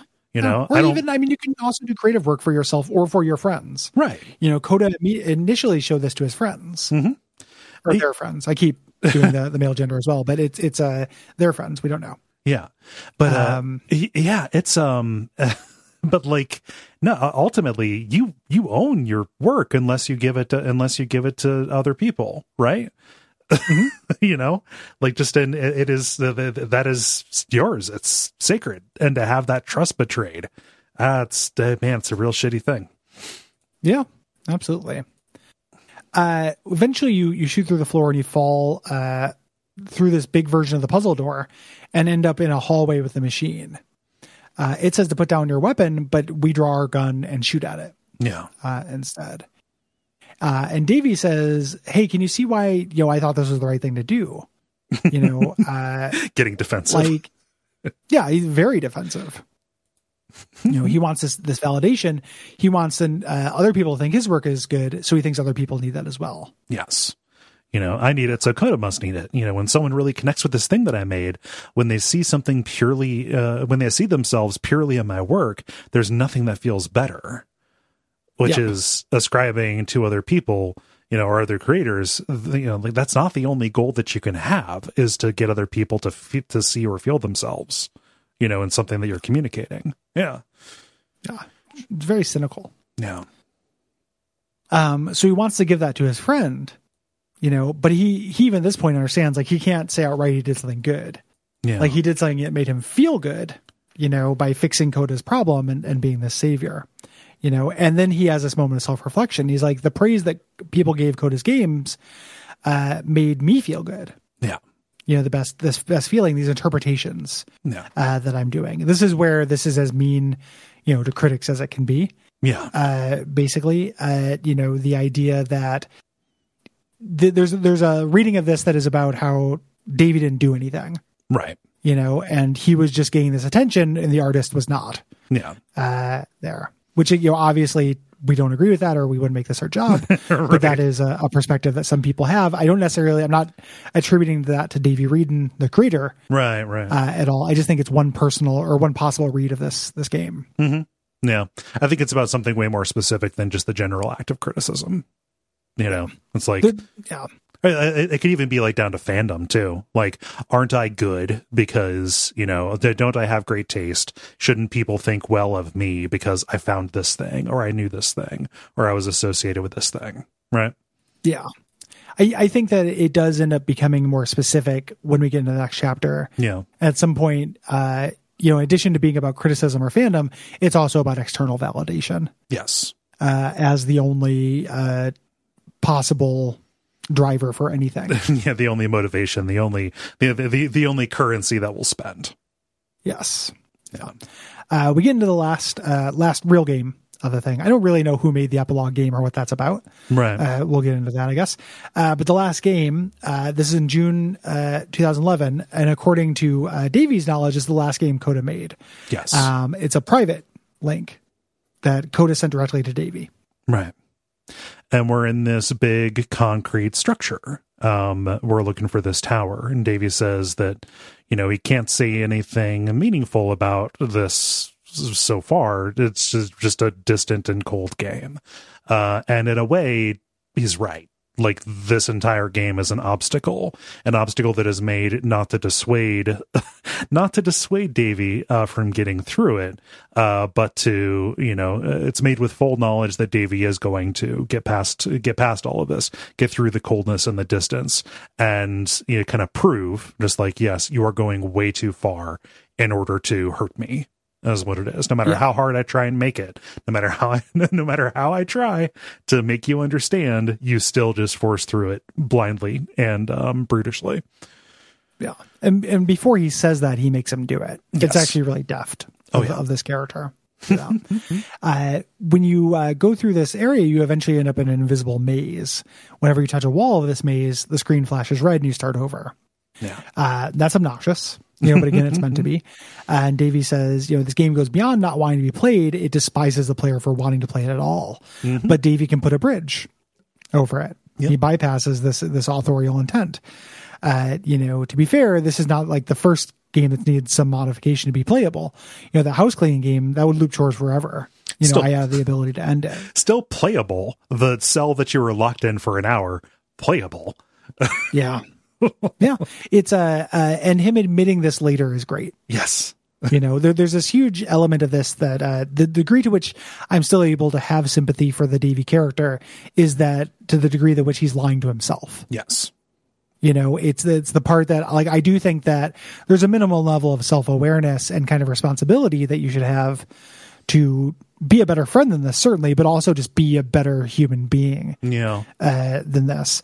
But he's working. He doesn't know. No. He's not operating fully cognizant of the things he's doing yet. He's just charging blindly. Yeah. Yeah. So the house cleaning would have looped, but that game had an idea that it was trying to convey, right? You clean forever. So what's the idea behind this invisible maze? What's trying to be communicated? Just not getting, just like with the collection of playable games, quote unquote, right? Just not getting the message and what was being, sent there, even though it was shouted through a bullhorn, right? Yep. Yeah. The next challenge is this 6-digit combination lock. There are no hints for. Davey's like, you just have to brute force this. It's ridiculous. He puts the combination on the ground for you so you don't have to. But that's the only way to get through that. The next challenge is this room with a door, and the switch is actually on the other side. You could beat the maze, you could beat this combination thing. You literally can't beat this. Yeah. And, this is Coda saying to Davey, like, okay, so even if you play within the rules and I make it as impossible for you to, get through it like in the way a normal person would, this is me also telling you, I know you're getting in there and fucking around with my shit. Right. Yep. Like, I know that you're going to just get in here and look at the files anyway and bypass my intent. So yes, this is impossible, but you're going to break outside of the bounds anyway. So why, this, again, getting the person to incriminate themselves by showing that they know how to unlock the door. Right. Yep. Yeah. And, in one of the things I think this game does, one of the reads of this game is I do think that there's a read of this game that's a condemnation of people who try to solve art. Yeah. And Davey modeling all of the worst behavior. Davey says, I feel like a failure, I guess, when I can't fix the problem. Tons of people just look at all human creation that way. Yeah. I talk about a lot on the show how irritated I am when people try to solve conversations like equations or try to solve anything like an equation. Like, things are messy. And being right about what something actually is canonically is not very valuable. No.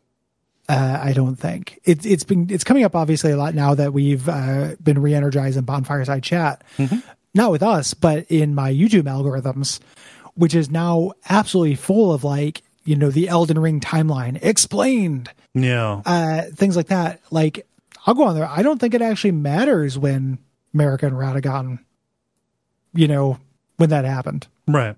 Without spoiling it. Like, I don't think the timeline of it actually matters that much. It feels like not seeing the forest for the trees, but there are a lot of people who feel like a failure if they can't fix problems. Right. Let go of that shit. It's not good for you. Don't be unto Davy. Do not be unto Davy. The specifics oftentimes are not necessary when something is working in a thematic mode, right? When you're not listening for the sound, like it's just kind of enough to be there in the echoes, right? Yeah. Davy could have gone through these games, not this one up until this point, because this only works if Davy gonna Davy, but just feel the things you feel around it, chew on the ideas, and then go about your life. It's a little bit like what people say about like if you see a little kid drawing something, or like, hey, how should you respond to this? Right? Like, do not go up and ask, like, oh, is that a dog? You know, like you actually just need to say, like, oh, that's good. To tell me about it, right? Yeah, open-ended questions. Yes, as opposed to imposing a read or imposing a standard that could possibly be failed just because you arbitrarily set it. Are you drawing that because you feel like you're in a creative rut and you feel like you can't connect to people? I notice, is that why you're drawing that dog? I notice you're drawing the same the same house, you know, the two windows on the top and the door and the chimney with the big smiling sun. Is the sun smiling because you can't smile? Is it because you feel yeah. Is there a moon on the other side of this that is crying? What if you drew that? I would draw that because that's how I feel. Little kid. You know, that is the definition of the kind of patronizing that Davy is doing here. You know, he eventually, like, he opens the door for you, you know, and he's talking about himself and his experience of playing this game. He's like, he played this and he can't get it at all. And it makes him feel like a failure. You know, he's playing this game for the first time and he's thinking, I don't even know the person who made this. And he's portraying that sentence like it's a tragedy instead of the point. Yes. This is absolutely what Coda is saying, which is you've not actually listened to the things that I have told you. You've only decided, you know, even though we talk, you've only decided to relate to me through my art. You have placed that above me as a person. Yep. Yeah. I love the this bit here where he's like, he talks about he had been begging Coda to tell him what the games meant. And so what do the three dots mean? In the earlier games, there's a subtle motif of three dots in a couple of the games that aren't commented on by Davy. And in some games, they're not there. And we don't know if they've been removed. Right. Or if this is what the lamp post replaced. Oh, yeah. You know, as a thing. Like, this is the thing that matters, not your recurring thing. My recurring things. Again, just an overwriting, a willful overwriting. And Davy's saying, you know, I just thought that if I could connect with him, if I could just make his work my own, I could finally be once and for all happy. God, I love that. Once and for all happy. Like, that's a thing you could be, or that's a thing you could find, you know, through somebody else in this way, or that you could ask of somebody else. I'm mad at this person that is made up. Yeah. Davy sucks in this. Huge, again, model for how not to be. Yeah. Continuing. I needed to see myself in someone else. I needed to be someone other than me. And then asking, where did I screw up? Yeah. You get to the top of this tower. Here's the big moment of this. Yeah. And you're in like a museum of, you know, statements on wall pieces with little velvet ropes around them. And it begins, it's a message directly from Coda to Davy and says, you know, thank you for your interest in my games. I need to ask you not to speak to me anymore. Devastating first time I saw this. Yeah. Just gut punch, you know, identifying with Davy. Also, all the people who think this is real, go to hell. Yeah. Why would he include this, you idiots? Like, it's so weird. Did you not play the whole game? Like, it's very short. If you stopped at the half hour in, I'm sorry. I don't know. I don't want to hear the end of any sentences. It's really weird that people don't get it by the end of this. I mean, you want to think that people are acting in good faith, but like, it has to be a put on, right? It has to. I don't think that about anything anymore. I guess whenever anyone is like, "Oh, this has to be fake," It's certainly not. There are enough shitty people out there and idiots to think anything. Right. There is no bottom. Yeah. Yeah. Like that happened with the recent, like Elden Ring players fuck off. Like we've been with from the beginning or whatever. And someone's like, oh, this has to be, like many people on Twitter were like, oh, this has to be fake. Yeah. Why? No. What gives you that faith in humanity that like, you don't think there are these idiots online? You've never ran into them before? And then there'll be people who are like, hey, before you make fun of this, how do we know it's real? And I'm like, well, I don't want to get into that kind of forensics case on every single thing that ever pops up online. To a degree, saying this makes me angry, not because it's real, but because it's the kind of thing they would say. Like, no, that's not what we're doing. It's not just being like, okay, but just a man. No, down that path leads never responding to anything. Right.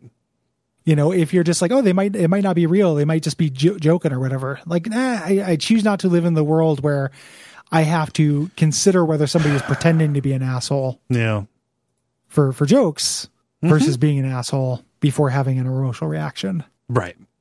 And I can choose my reality. I can choose to believe that somebody had a heart attack after they tased their balls on January the 6th. Right. They probably did tase their balls, or at least one of them. But the balls are connected by a thread, so if you tase one, it's like the domino power in Dishonored 2. Yeah, if you tase one ball, the other one's going to go. Yeah, it's actually pretty awesome. I was able to speedrun my vasectomy because of the domino. Yeah. But balls are kind of like elephants. That's the only part of your body that can grieve. Yeah, it's also the part that never forgets. When my sack was opened up and this rich smoke came out and the outsider came out with his arms crossed. And wouldst thou like to live deliciously? Wouldst thou like to nut inside without consequences? And I have been living deliciously. All kinds of blanks. It's great. Love a non-potent seed. No, that's projection. Yeah. Hey, now when I project, I don't have to worry about getting anyone pregnant. Heyo. Coda continues here. It's like, you think that I'm making my games just for you. And you started putting things in there. I started putting things in there just to give you to find. Maybe you are influencing me. Right. Like this incredible, unrelenting close read. Right. So maybe that led to me putting things there for you to find, not because I wanted to put them there, but because I wanted there to be something for you to find. Right. Yeah. Stop giving these to other people. Mm-hmm. Like, that's ridiculous. You don't have the right to give this. It's not yours to give. You're violating a boundary that keeps me safe. Yes. Well, you stop changing my games. Stop adding lampposts to them. Yeah, that's great. That's like such a good moment because it's like, I bought the lamppost hook, line, and sinker, of course. It casts everything into question. It's a real load bearing kind of line. Yeah. Yeah. And as it's happening, Davy's kind of having a breakdown, protesting. Yeah. Like, hey, I felt like I was creating something really great when I was showing and valuable when I was showing off your work. Right. Oh God, maybe you stopped making games because of me. Right. I poisoned it. Yeah. And when I had nothing left to show, I just had to be with myself. I didn't have anything of my own. Maybe I didn't even, he didn't say this. This is just me, right? Like, maybe I didn't exist without this other thing to reflect off of. Right. Yeah. Yeah. And Coda continues, like, part of the reason why I love this game is the brutality of it. Yeah. At the end, because we don't let Davy off the hook. No. For this for a while, He's like, when I'm around you, I feel physically ill. You desperately need something and I cannot give it to you. I literally don't have it. Right. To give it up to you. I'm not depressed coming up with new ideas. Low points are just part of the process. The fact that you think I'm frustrated says more about you than me. Mm-hmm. And I love this last bit quite a bit. Like, I realize this doesn't make sense to you. That's fine. You're not my problem to solve. So good. Yeah. Incredibly healthy attitude. Like, right. You're not my problem to solve is a real advanced lesson that I struggle with, all the time. Yeah. Like that is a very human. I want to help. If I'm not helping, then what am I doing? Right. Yeah. And sometimes it's, knowing when it's your place to is very important. Yeah. And it's the way that this is written and kind of the emotional intelligence that is displayed in the direct text that Coda is writing to this terrible friend, this kind of breakup letter of a kind. That is what leads me to believe Coda is not nearly the recluse, not nearly the stunted person that Davy is portraying them as. Yeah. Yeah. I'm hesitant with that just because I feel like knowing anything about Coda feels contrary to what the game I suppose is saying.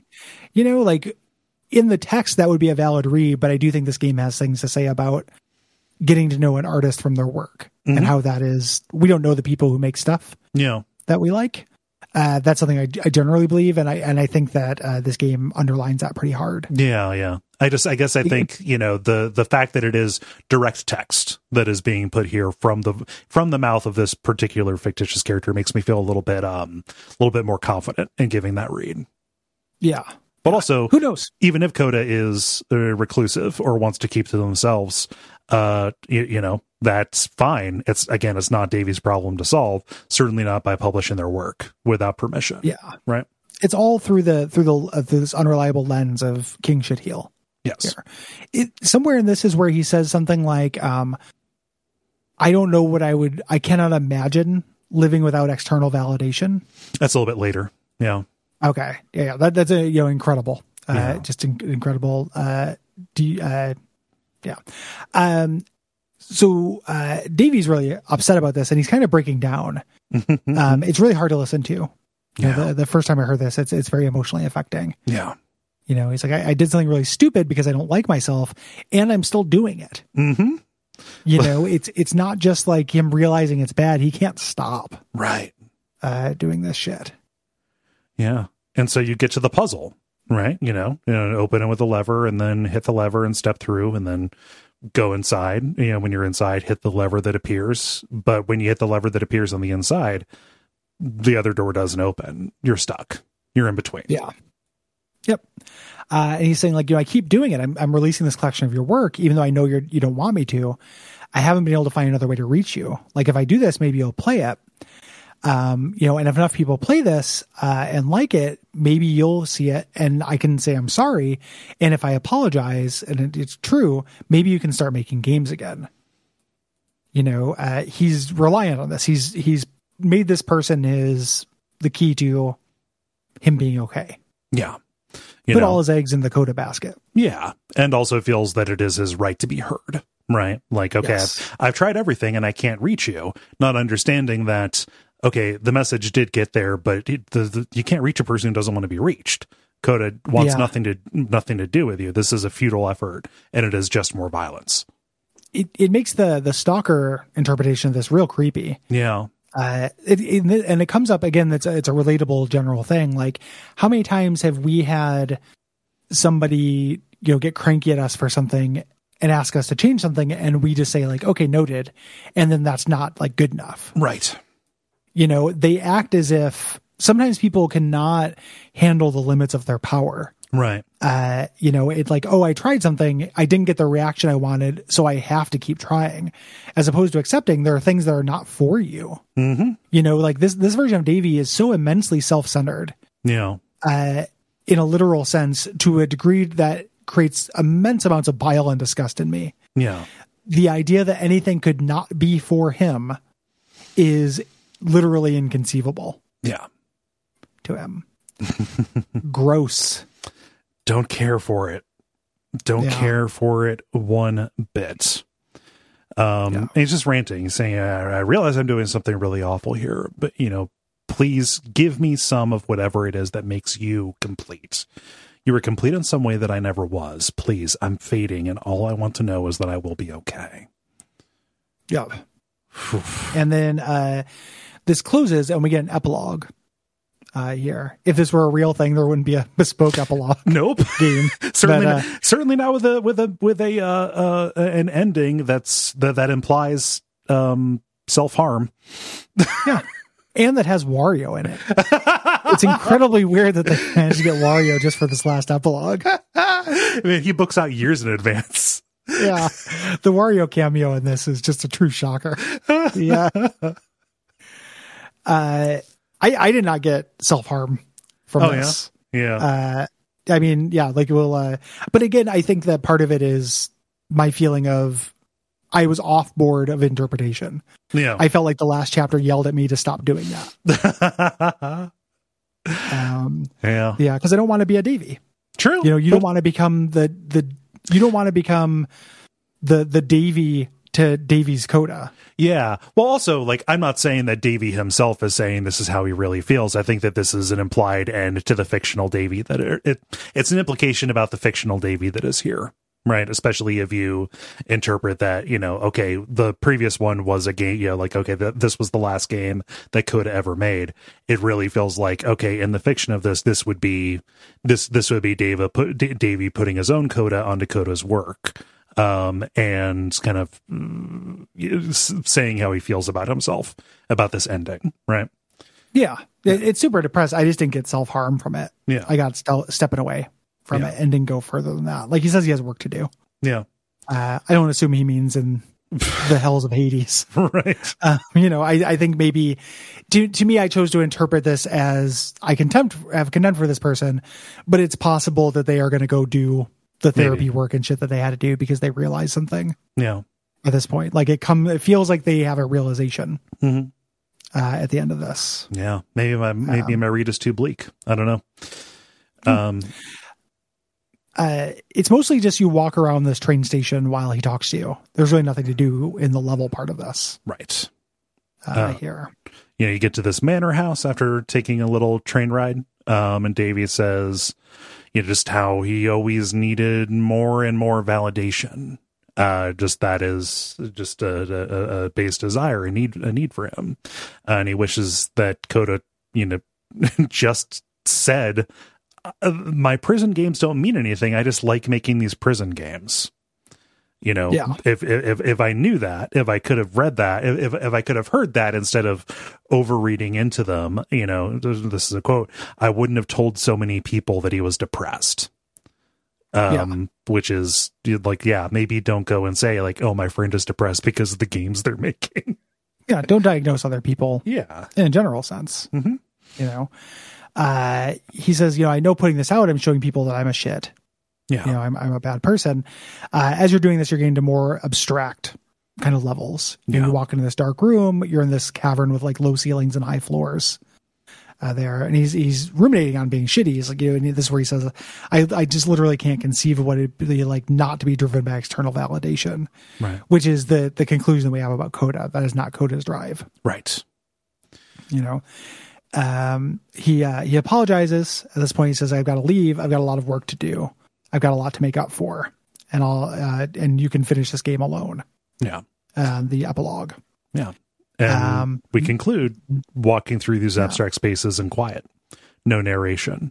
You know, we're in this cavern, and then we get to a long hallway that is from that space station from the ship earlier, and we see the Whisper Drive beam. You know, in that game, you had to step into it to sacrifice yourself in order to save everybody else.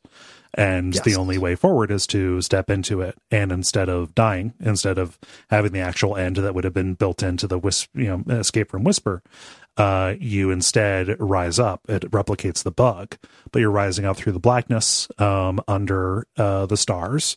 And out below you is this infinitely sprawling maze in all directions. Yeah. And that's the end of the beginner's guide. I don't think that it's self-harm, but that's fine. It could be. But I also think that this game specifically doesn't want us to do that. No. A little bit. Yeah. Yeah.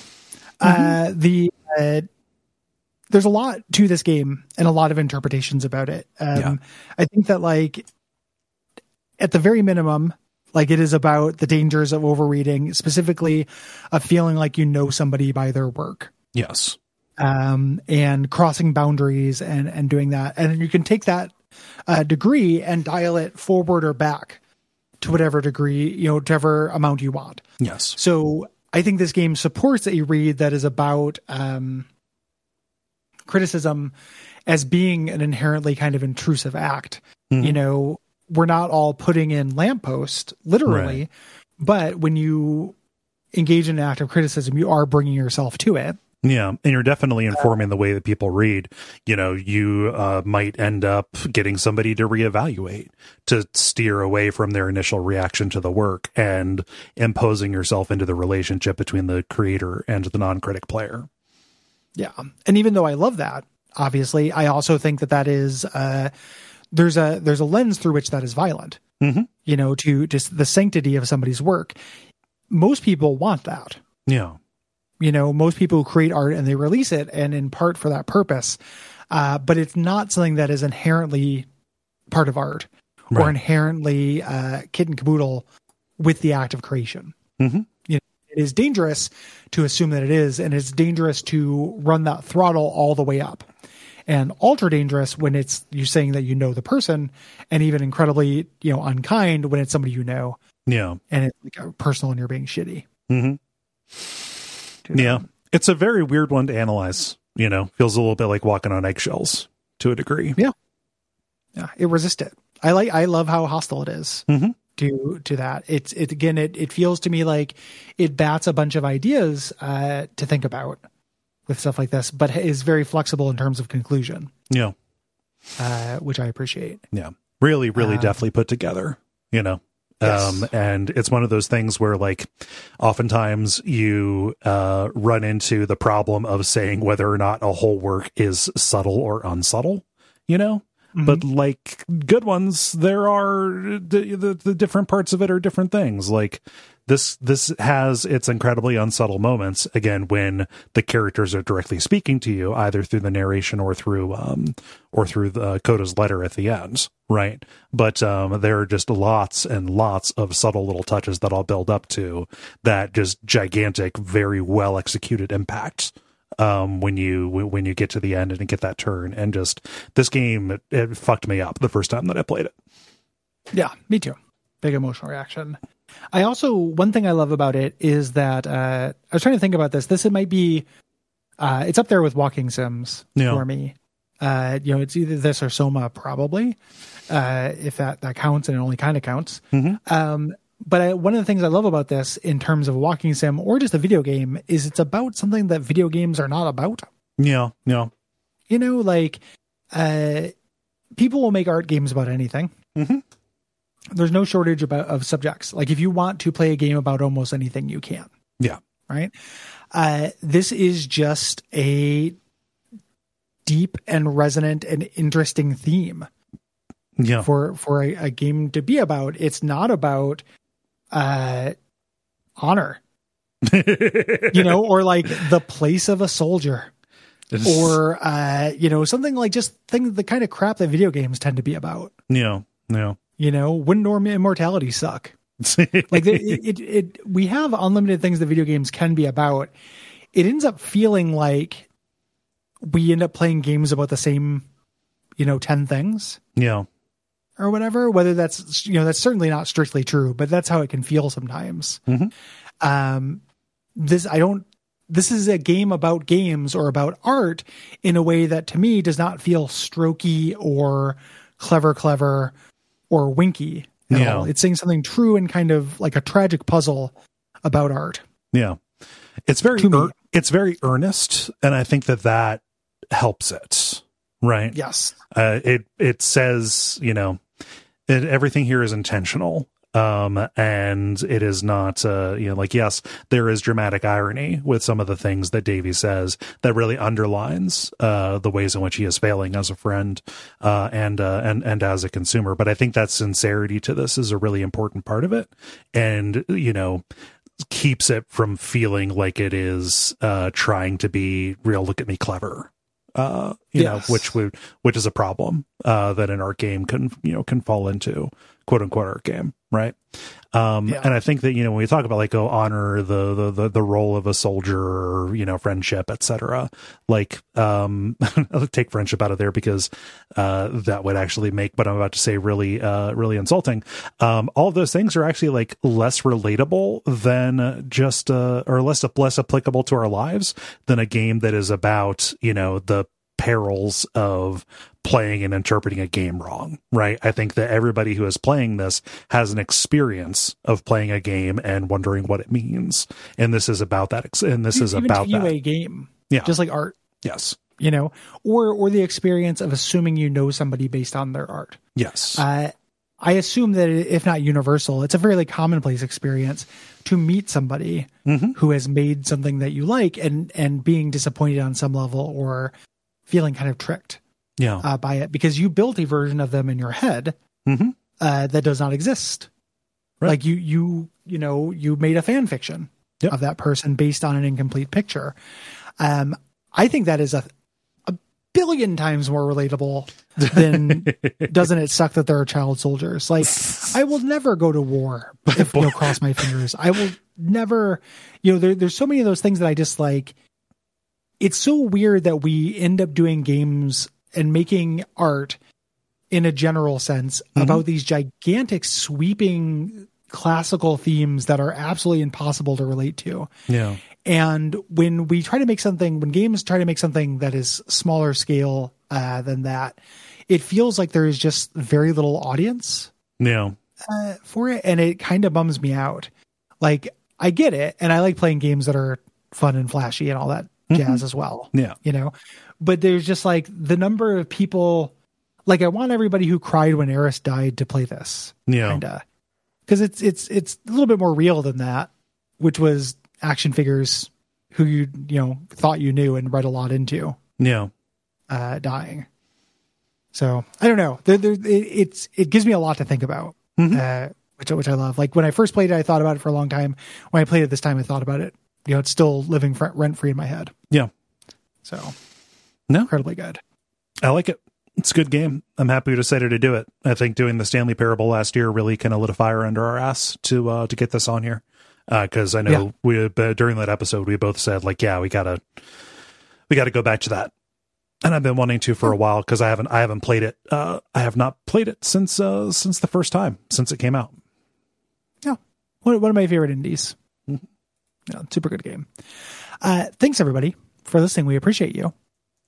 If you have things to say about the Beginner's Guide, hit us up by May 15th at duckfeed.tv/contact. Yep. This is the last episode that is going to be the last episode of this show that's going to be going out on the early release feed. So just so you're aware, that is going away at the end of April, and May 1st moving over to new to some new things there. We're going to be during that first week of May, when people who were on the early release schedule were going to not get anything new because of the changeover. As everybody gets on the same schedule, there's going to be some Watch Out for Fireballs dispatch cleanup episodes that are going out. So keep an eye on those if you are a patron. Yeah. Also, if you're not a patron, become a patron. Please do. You get a bunch of bonus shows and support your boys. We appreciate it. Yeah. There are premium episodes of this show that you get, including the episode on Max Payne 3. It's coming out this month. Yeah. And if you want to hear those, head on over. Please do. $5 a month gets you those, as well as Bonfireside Chat and a bunch of bonus stuff. Yeah. Oh, I changed the topic before we gave how to write in. It's the 15th of April and the 15th of May to write in about those games. Those games that we're covering. So if you have thoughts, it is well past the 15th of April, my friend. Oh yes, May and June. 15th of May. Yes, sorry, May and June. Shit, I've lost a whole month, Gary. 15th of May, 15th of June. May's games: Beginner's Guide, Teardown, and Max Payne 3. Max Payne 3 being the premium one. June's games being The Incredible Hulk: Ultimate Destruction, Terranigma, Another World, and Vampire. Yes, or Out of This World if you are on this side of the pond. Yes. You may have played it as one or the other. Other than that, ratings, reviews on Apple Podcasts or Podcast Addict are very useful. And that's all the things you need to do. We appreciate you for hearing this at all. Yeah. Thank you so much for listening. Come back next week for Teardown, another indie banger. Super excited to talk about that. But until then, watch out for Davies.